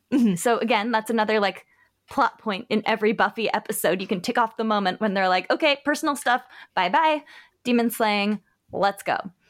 And again, the fire trucks driving in the background of when you're seeing Walk Through the Fire is probably one of my favorite like visual things about the musical episodes. So I'm very, very glad that you brought it up. But it ramps everything up and it's so powerful. And I think my favorite part, though, it's got to be Spike at the very beginning where he's like, I'm free if that bitch dies. I better help her out. So I was going to ask Chrissy, what do you think of Spike in this song? He's fucked up, but he's still hot. What can I say? Your face goes so red every time you talk about Spike. It's true. Someone on TikTok in my comments one time called him, he's a trash baby, but he's my trash baby. Yes. No, I vibe with that for sure. He gives like I can fix him vibes. Which is like my relationships always. So it's fitting. Which is my catnip. That is my catnip. Chrissy can fix him. If anyone's going to fix this guy, it's Chrissy. We're getting into our toxic traits here, I think. Yeah, I'm going to buy Chrissy some garlic, Please correct me if I'm not quite explaining this correctly, but I feel like something that's interesting about this song is you have the different characters passing the melody back and forth. So like it starts with Buffy, and then you get Spike, and then you get like Giles comes in and is carrying the song for a moment. And so before you have like Tara butting in over Buffy and stuff, but like for the first part of the song, at least, they're passing the melody, the main part of the song, through these different parts, and you hear the different voices before they come together. I don't know. I feel like I'm explaining something that maybe has a name or a convention, but I don't know enough to talk about it. I don't know if it has a name. I don't think it has a name. I just call it like the One Day More effect. You know what I mean? What's like Les Mis, where it's like all these moments coming together, all these voices, all these sections of different emotions they're all feeling, and it's okay. I know what you're talking about, because I've never seen Les Mis, but I've seen the episode of The Magicians that is a musical episode, and one of the numbers in it is Les Mis, and there's a montage where all the different characters across all these different scenes are singing One Day More, and that's the vibe. Yeah, that's the vibe. That is the vibe. Yeah. And again, it comes to that central point in the episode where they're like, okay, personal stuff, bye-bye. Demons, fight them. Yeah. And Buffy goes first because she's the Slayer. She's feeling alone. Spike is like, I hate her, but I'd like to be in her pants. So I'm going to go make sure she doesn't die. And then Giles is like, you know what? Screw trying to be a responsible dad. I don't want her to die, and I don't want Dawn to go to hell. You roasted Giles so hard for how quickly he crumbled in his resolve. Yeah. Oh yeah, he does. At least Spike is consistent, right? Like at least Spike knows what he is. Let's be honest. If Giles and Spike switched parts in this song, it wouldn't make much of a difference for their characters. Like Giles also could have been like, I'm free if she dies. Oh, I better go help her though. Like, you're the one that sent her out there alone, Giles. Yeah, like so true. Good help. And then Xander's still like, dude's like, why didn't you listen to me? We should have gone to help Buffy. And I'm like, you know what? The one time you should have listened to Xander. Even then, we don't listen to Xander. We don't. Never listen to Xander. I like that as like the series goes on, like they listen to Xander less and less because like they've realized that like they don't need to. Well, yeah. Towards the end of season 6, though, I'm like, you know what? We should have listened to Xander maybe first. I have thoughts. But you just wait, Jess. I have thoughts about that. Wait until we get to the end of season 6. I have a hot spare. Okay. I'll wait for the episode to come up. I'm excited. So that brings us to something to sing about. Your 11 o'clock number. Yeah. And explain what that is to our people who might not know it. Do you want to take it, Chrissy? Do you want to... Thinking about Spike. Still thinking about Spike. You know what? Yeah. I'm still thinking about Spike. No, you know what it is that I use the 11 o'clock number just to describe the 11 o'clock number. I don't know how. It's kind of like when everything gets to that climax, comes together. It all comes together. Everything's reached this point, and it's kind of like make or break. This is your one shot to like give it all. I would say that. So something I noticed about this song is that the style of the music changes, like the genre of the song, right? It starts off as like, I don't know if you described it as like poppy or whatever, but then it becomes more of like a rock song, and then Spike comes in again, and it becomes like sadder and slower. What's going on with that? I mean, it kind of comes with, I think, Buffy makes this big reveal. It's building to that. So she comes in, it's very performative because that's what she does as the Slayer. She performs. She comes in, she cracks a joke, she kills the bad guy. That's what she does. It's her job. It's her mask, right? She plays her part. That's how she's feeling. And then she goes into this big dance break because she's trying to I interpret the dance break as her trying not to say what she has to say. Like she's made her big reveal. And then she's like so overcome with the emotions of actually like saying it out loud. There was no pain, no fear, no doubt, till they pulled me out of heaven. And that is beautiful because it's discordant And like what they did musically with it, like it's beautiful. They pulled me out of heaven. I think it was in heaven. Like it goes from like the key shifts, and then they're using these like crunchy chords to really like portray what she's feeling emotionally. And smart. And then when Spike comes in and he keeps repeating living over and over, and like how flat the end of that line is. Yeah. Because life's flat.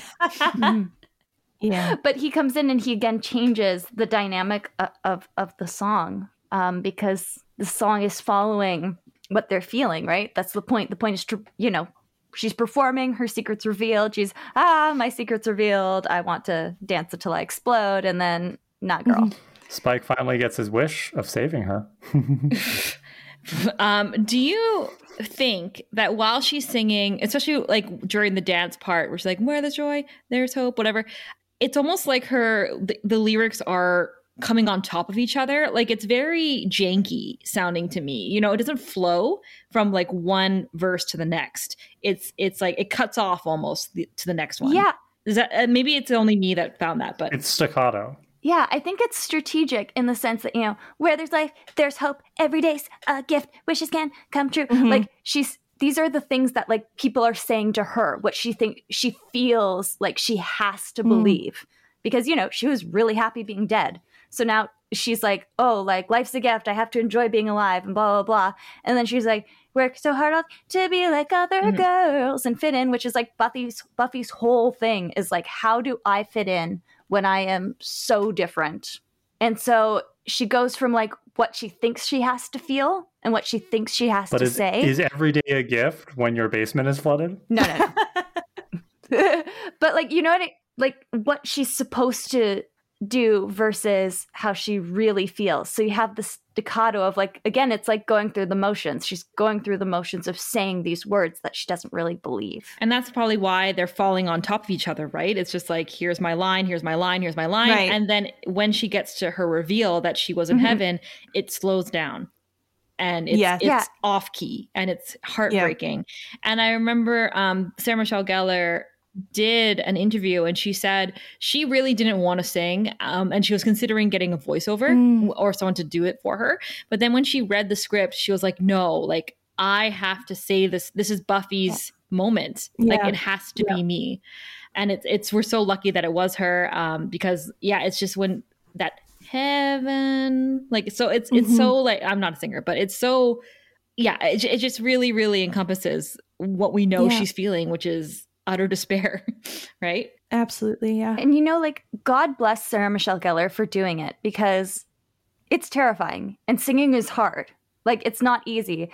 And she's not a singer, God love her, but she does such a good job of like the acting piece. I can forget about her singing. You know what I mean? I can like it's not bad, but it's not like great, but her singing is better because of her acting, not the other way around. Do you agree with me when I assessed that, like after she says that and then she's like, I'm going to die now. And she just starts dancing. And I called it hairography because her hair is whipping. We said that last night. During our rewatch, we definitely said that. We were like, oh my gosh, the hairography. It's great. Yeah. It's great.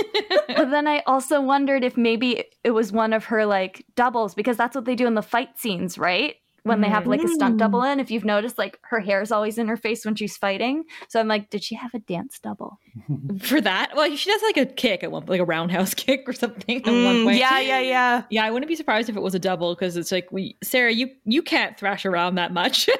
We need you in shape. I mean, what if she pulls a muscle? She'll be out the whole week. So what I think is interesting is Joss Whedon kind of pulls a fast one on us here, because the musical ends with a happy ending. There's a kiss at the end. The music swells. We'll get there. But when you hear the song, where the musical actually leaves us is Buffy and everybody else just spilled secrets they didn't want to spill. So the musical part of the episode ends on a happy note. But the episode itself, can you really call it a victory? I don't know. Well, it's kind of like that bittersweet, like, oh shit, now what?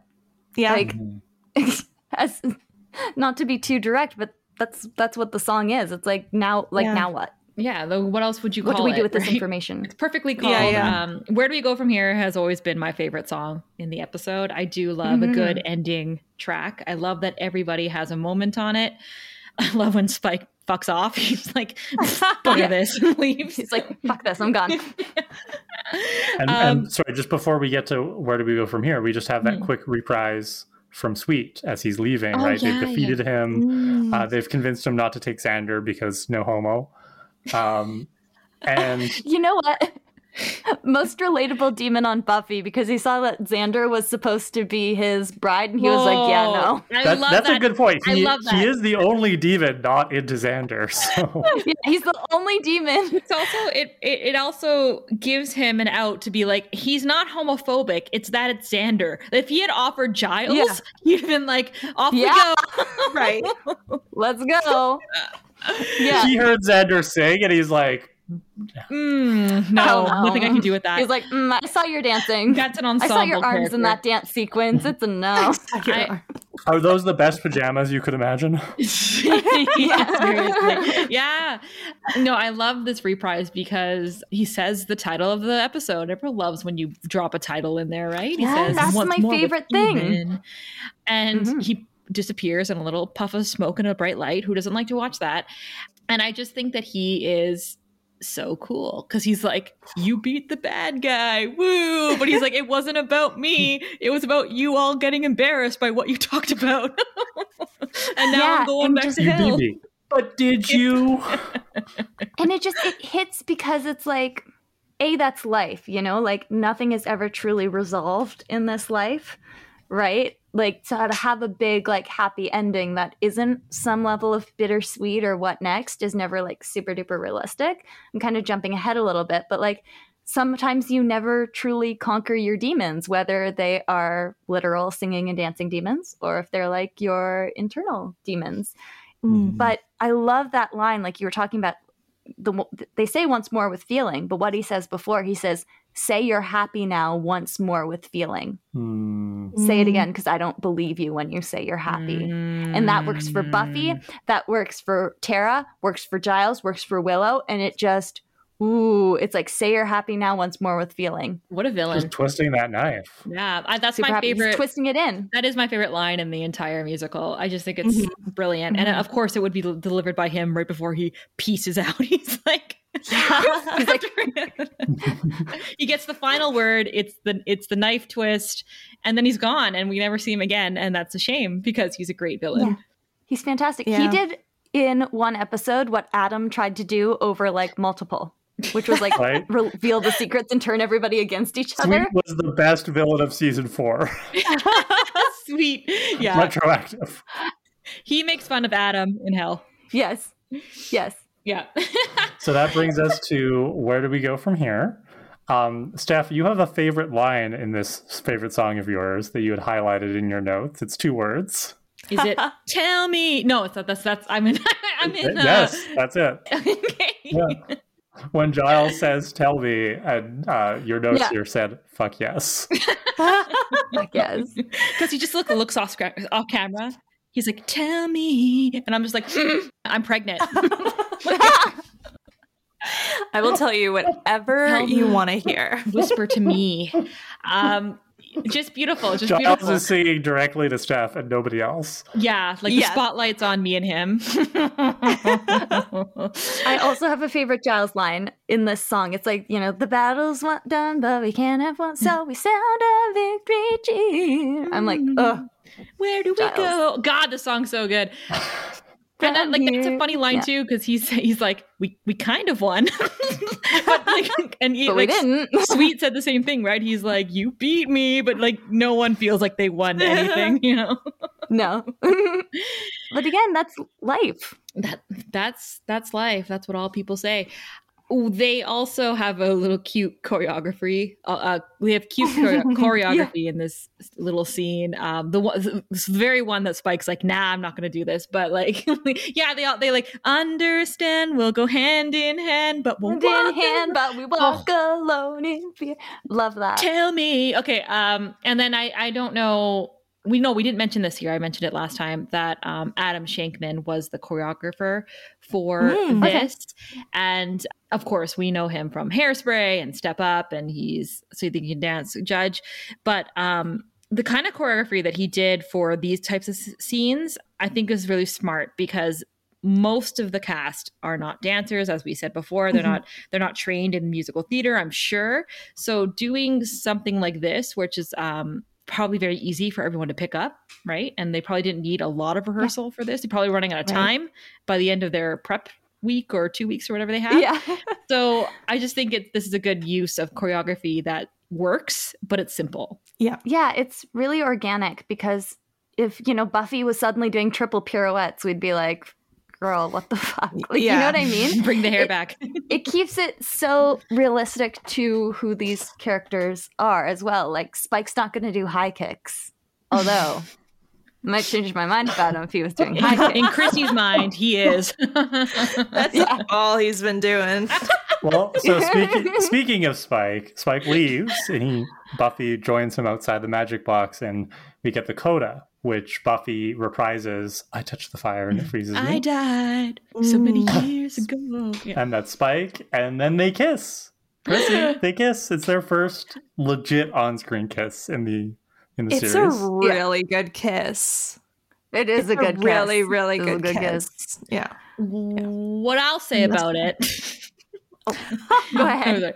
What I'll say about it is that I think that Sarah Michelle Gellar either is standing on a box, or James Marsters really is that short, because they're like pretty same height. You know what I mean? And we know Sarah Michelle Gellar is a teeny tiny person. Yeah. So that's what I was thinking when they kissed. Yeah. I was like, what magic is this? Have either of you ever had to do stage kisses? Yeah, I had to kiss my best friend in a play.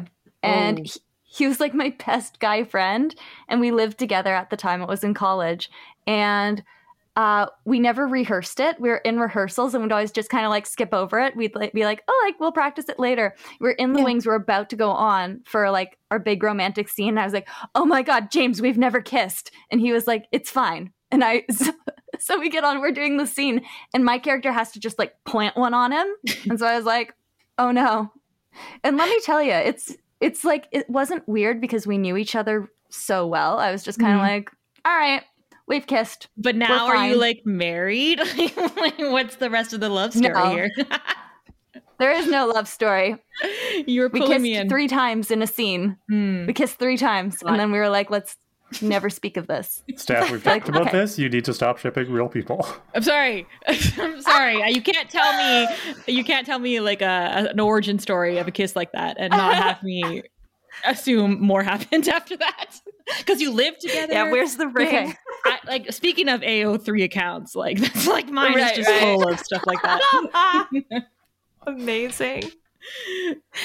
What about you, Chris? Yeah, no, I had one cut during rehearsals. I remember that, but I don't think that bad, huh? That bad. No, it was though. Like, Car, be nicer. They're our guests. I feel so. No. If the other person was that bad, Chrissy was like, "Well, I'm not doing this live." No, like, this isn't Spike. No, like he was a nice person, but he's not listening. Don't worry about him. Tell us the truth. No, you're totally right. You're right. He's not going to listen to this. We hope. Although, take a listen, friend. Constructive criticism. Yeah, no, I remember they cut it. I forget what happened. He and I were actually like the exact same height at the time, which is saying a lot because at the time. Wait, he had a growth spurt later in life. Maybe he did. I mean, this was like, woof, maybe 9 or 8 years ago. So I mean, I hope he grew because Chrissy's short. 4'9", 5 feet. Yeah, that being said, it just wasn't working because of the height being, and we were like at each other's noses for the whole scene. So it was literally like eyebrow to eyebrow. Oh no. It was just an awkward, it looked awkward from the audience. You know what I mean? Like, it was normal for us, but it was awkward for them.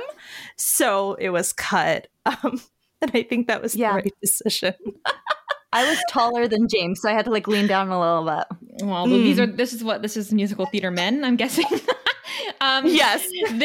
And that's nothing against our short kings. We love short men over here. We do. No. We do. And he's not short. It's just they made me wear a heel. Okay. For the thing. So I was like, okay. Nice save. Come here. All this to say, James Marsters looked the same height as Buffy, if not a little bit taller. And I was like, interesting. Maybe he crouched down so she could reach. Maybe. Like, that would have been considerate for him to do if she's short. Maybe he's standing in another coffin hole. Yeah. He's kneeling. He's on his knees, of course. He's on his knees, actually. So, Steph, how would you rate this kiss versus Bangel? Wait, if I were to compare them? Like Bangel's, like their first kiss was a 10 out of 10, like 20 out of 10. It was hot. It was amazing. I talked about it for 7 minutes, I'm pretty sure, when we covered that episode. Yeah. This one, I was just like, I liked it for the end of the musical, right? Where you got to close on the kiss, right? And this is a really big moment for Buffy's character and what she's going through at the time. I don't care about what Spike's thinking. So overall, I do think this is a really great way to end this musical episode, because it's like, whoa, whoa, whoa, whoa, whoa. Like, of course you're going to build up to something like this. Right. But yeah, in terms of like their first kiss, like sure, it's fine. It's fine. It's not the fireworks that I've seen in the past on this show. That's just me, though. Chrissy would say otherwise. You know what, though? I am more of an Angel and Buffy person, but Spike for me. Yeah. I love that. That's actually the perfect... You know? You're all right, Chrissy. You're all right. You are healthy. You redeemed yourself. So much, friends. Thank you. That being said, I would say like the kiss is like, I found it a bit like messy. Like it was a weird... Thank you. I don't know. I kept staring at like his mouth and I was like, what is... There's a lot of movement. There's a lot of movement. Yeah. Yeah, it's really like... Up and down. Okay. Yeah. It was an odd kiss, like a very messy kiss, but not in a sexy way. I didn't want to yuck anyone's yum. And I also have never kissed on camera. What the fuck do I know? But I've seen better, is what I'm saying. Yeah. Did not expect us to break down the mechanics of this kiss as much as we are, but all right, I'm learning a lot. That's all that could go through my mind watching was like the mechanics of this kiss, because it was like a really oddly like... Messy was a good way to describe it. How many takes do you think that was? Probably one. I honestly think, Sarah... I feel like it was one. My opinion, just based on my observations, is that Sarah Michelle Gellar very much enjoyed making out with David Boreanaz, and she doesn't like making out with James Marsters. And that's how you can see the difference in that. You can tell. Yeah, you can tell. I don't mind ending a musical theater episode on a kiss. Doesn't matter who it is. Like, it's good. But it wasn't a musical theater kiss. Like, musical theater kisses are not... Like, sorry, guys. Like, that's what it looked like. Maybe cut that, but no. Oh, Steph will not cut that. That's in. We can't put that up there for free. Come on.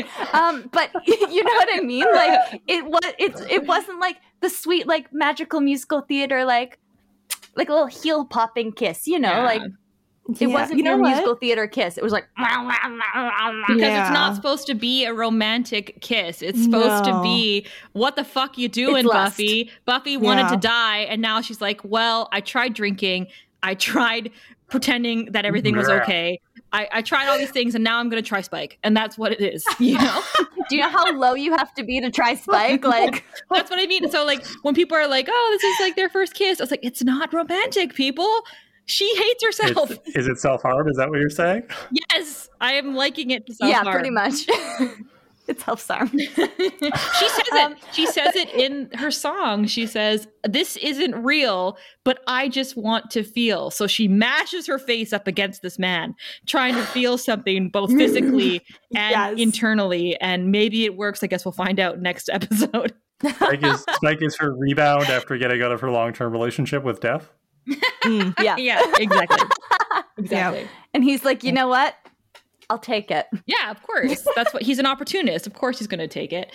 I will say though, them coming together it's a nice build up. It is, right? The kiss is what it is, but the build up to it with their duetting is really nice. Yeah, with the song, it's very much like I don't know if you guys are familiar with She Loves Me. It's one of my favorite musicals. It's like a golden age thing.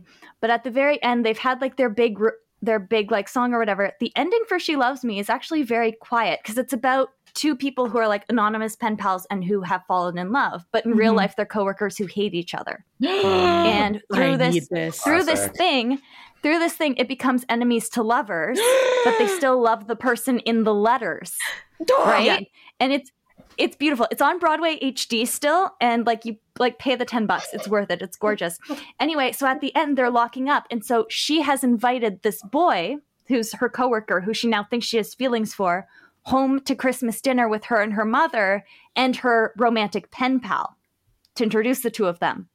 But she suspects. She's starting to suspect, but he already knows. He learned first. So anyway, they're building, and all of a sudden he starts like singing her like love song back to her. So he starts like singing the words in her letter to her, and that's his reveal. And she turns and she keeps singing this song. She's like, "Oh Josh, I was so anxious, I had to tell you." And then they sing like overlapping each other, and they sing like to the tune of one of her letters. And then they have this big kiss, and it's fanfare, and it's one of my favorite like top 10 musical theater kisses.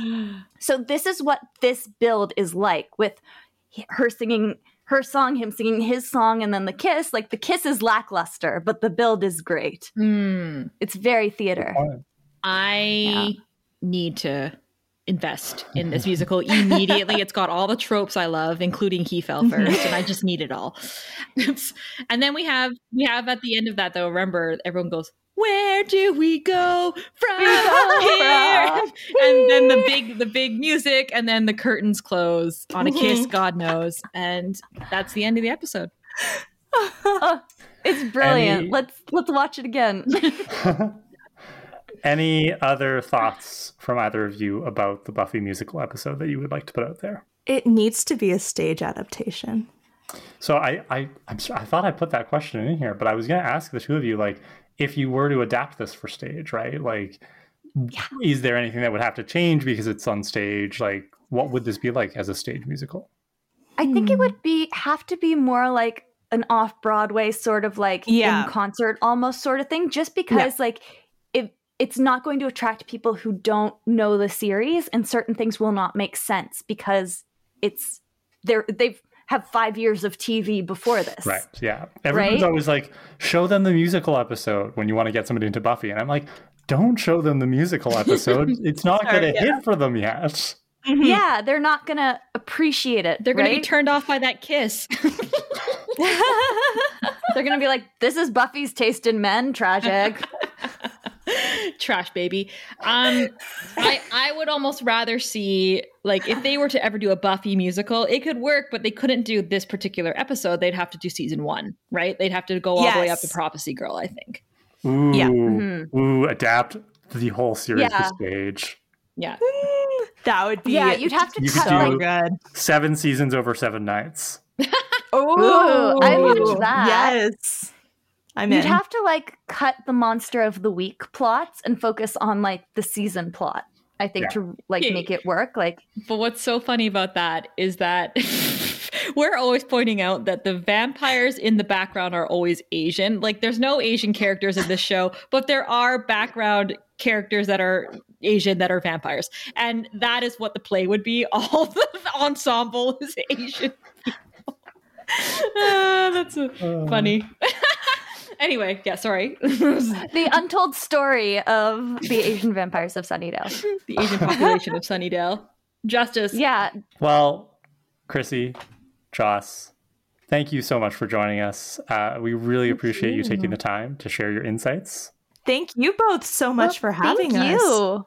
This has been so much fun. Like, I told Chrissy, I was like, this is the best day of my life. I get to talk about the Buffy musical. Well, last night she was like, I cannot wait for tomorrow. This is going to be the best day of my life. We were excited too. So your podcast is Breaking the Curtain, available wherever podcasts are found, breakingthecurtain.com. For anybody who's listening to this on your feed, we are Prophecy Girls. I'm Cara. I'm Steph. prophecygirls.ca. And again, we are anywhere podcasts are found. If you want to listen to a Buffy rewatch podcast, you can go back and listen from the beginning, or you can join us here in season 6. Chrissy, Joss, do either of you have anything else that you'd like to plug? No, actually, no, nothing else. Although I would love to say a little shout out to my dear friend Noelle, who was actually on Buffy, and she is very big into musical theater. So hi, Noelle, if you are listening. I will make sure that she takes a check out of this episode in the podcast. But yeah. I froze for a little bit. So I think Chrissy has plugged all of the important things to plug, but I'd like to thank my mom and dad because they got me into Buffy. So good for them. Aw, thanks, Joss's mom and dad. Well, we thank you so much. This was such a good time. We will end not on a kiss, but the curtain will close on this episode now. All right. And thank you to all of our supporters on Buy Me a Coffee, especially our chosen ones, Lizzie, Holly, Kayla, Jordan, Julian, Nicola, Luis, Joshua, Reese, and Susanna. Emma, Kyle, Destiny, Erica, Allison, Jace, Haley, Tasha, Ricky, and Amy. Thanks again, ladies, and thanks everyone for listening. We will see you later this week for our next recap episode. Bye. Bye. Thanks for listening to Prophecy Girls. If you want and can afford to donate, head over to buymeacoffee.com/prophecygirls for one-time and monthly options. We appreciate all of your support, even if it's just spreading the word about us or enjoying our show week by week. We also invite you to join us in the discussion by messaging us on our social media channels. Follow us at Prophecy Girls Podcast on TikTok, Instagram, and Facebook, and prophecy_girls on Twitter. Also email us at prophecygirlspodcast@gmail.com or visit our website, prophecygirls.ca, where you can find the link to our Discord. Can't wait to hear from you. Praise Moloch. See you next week.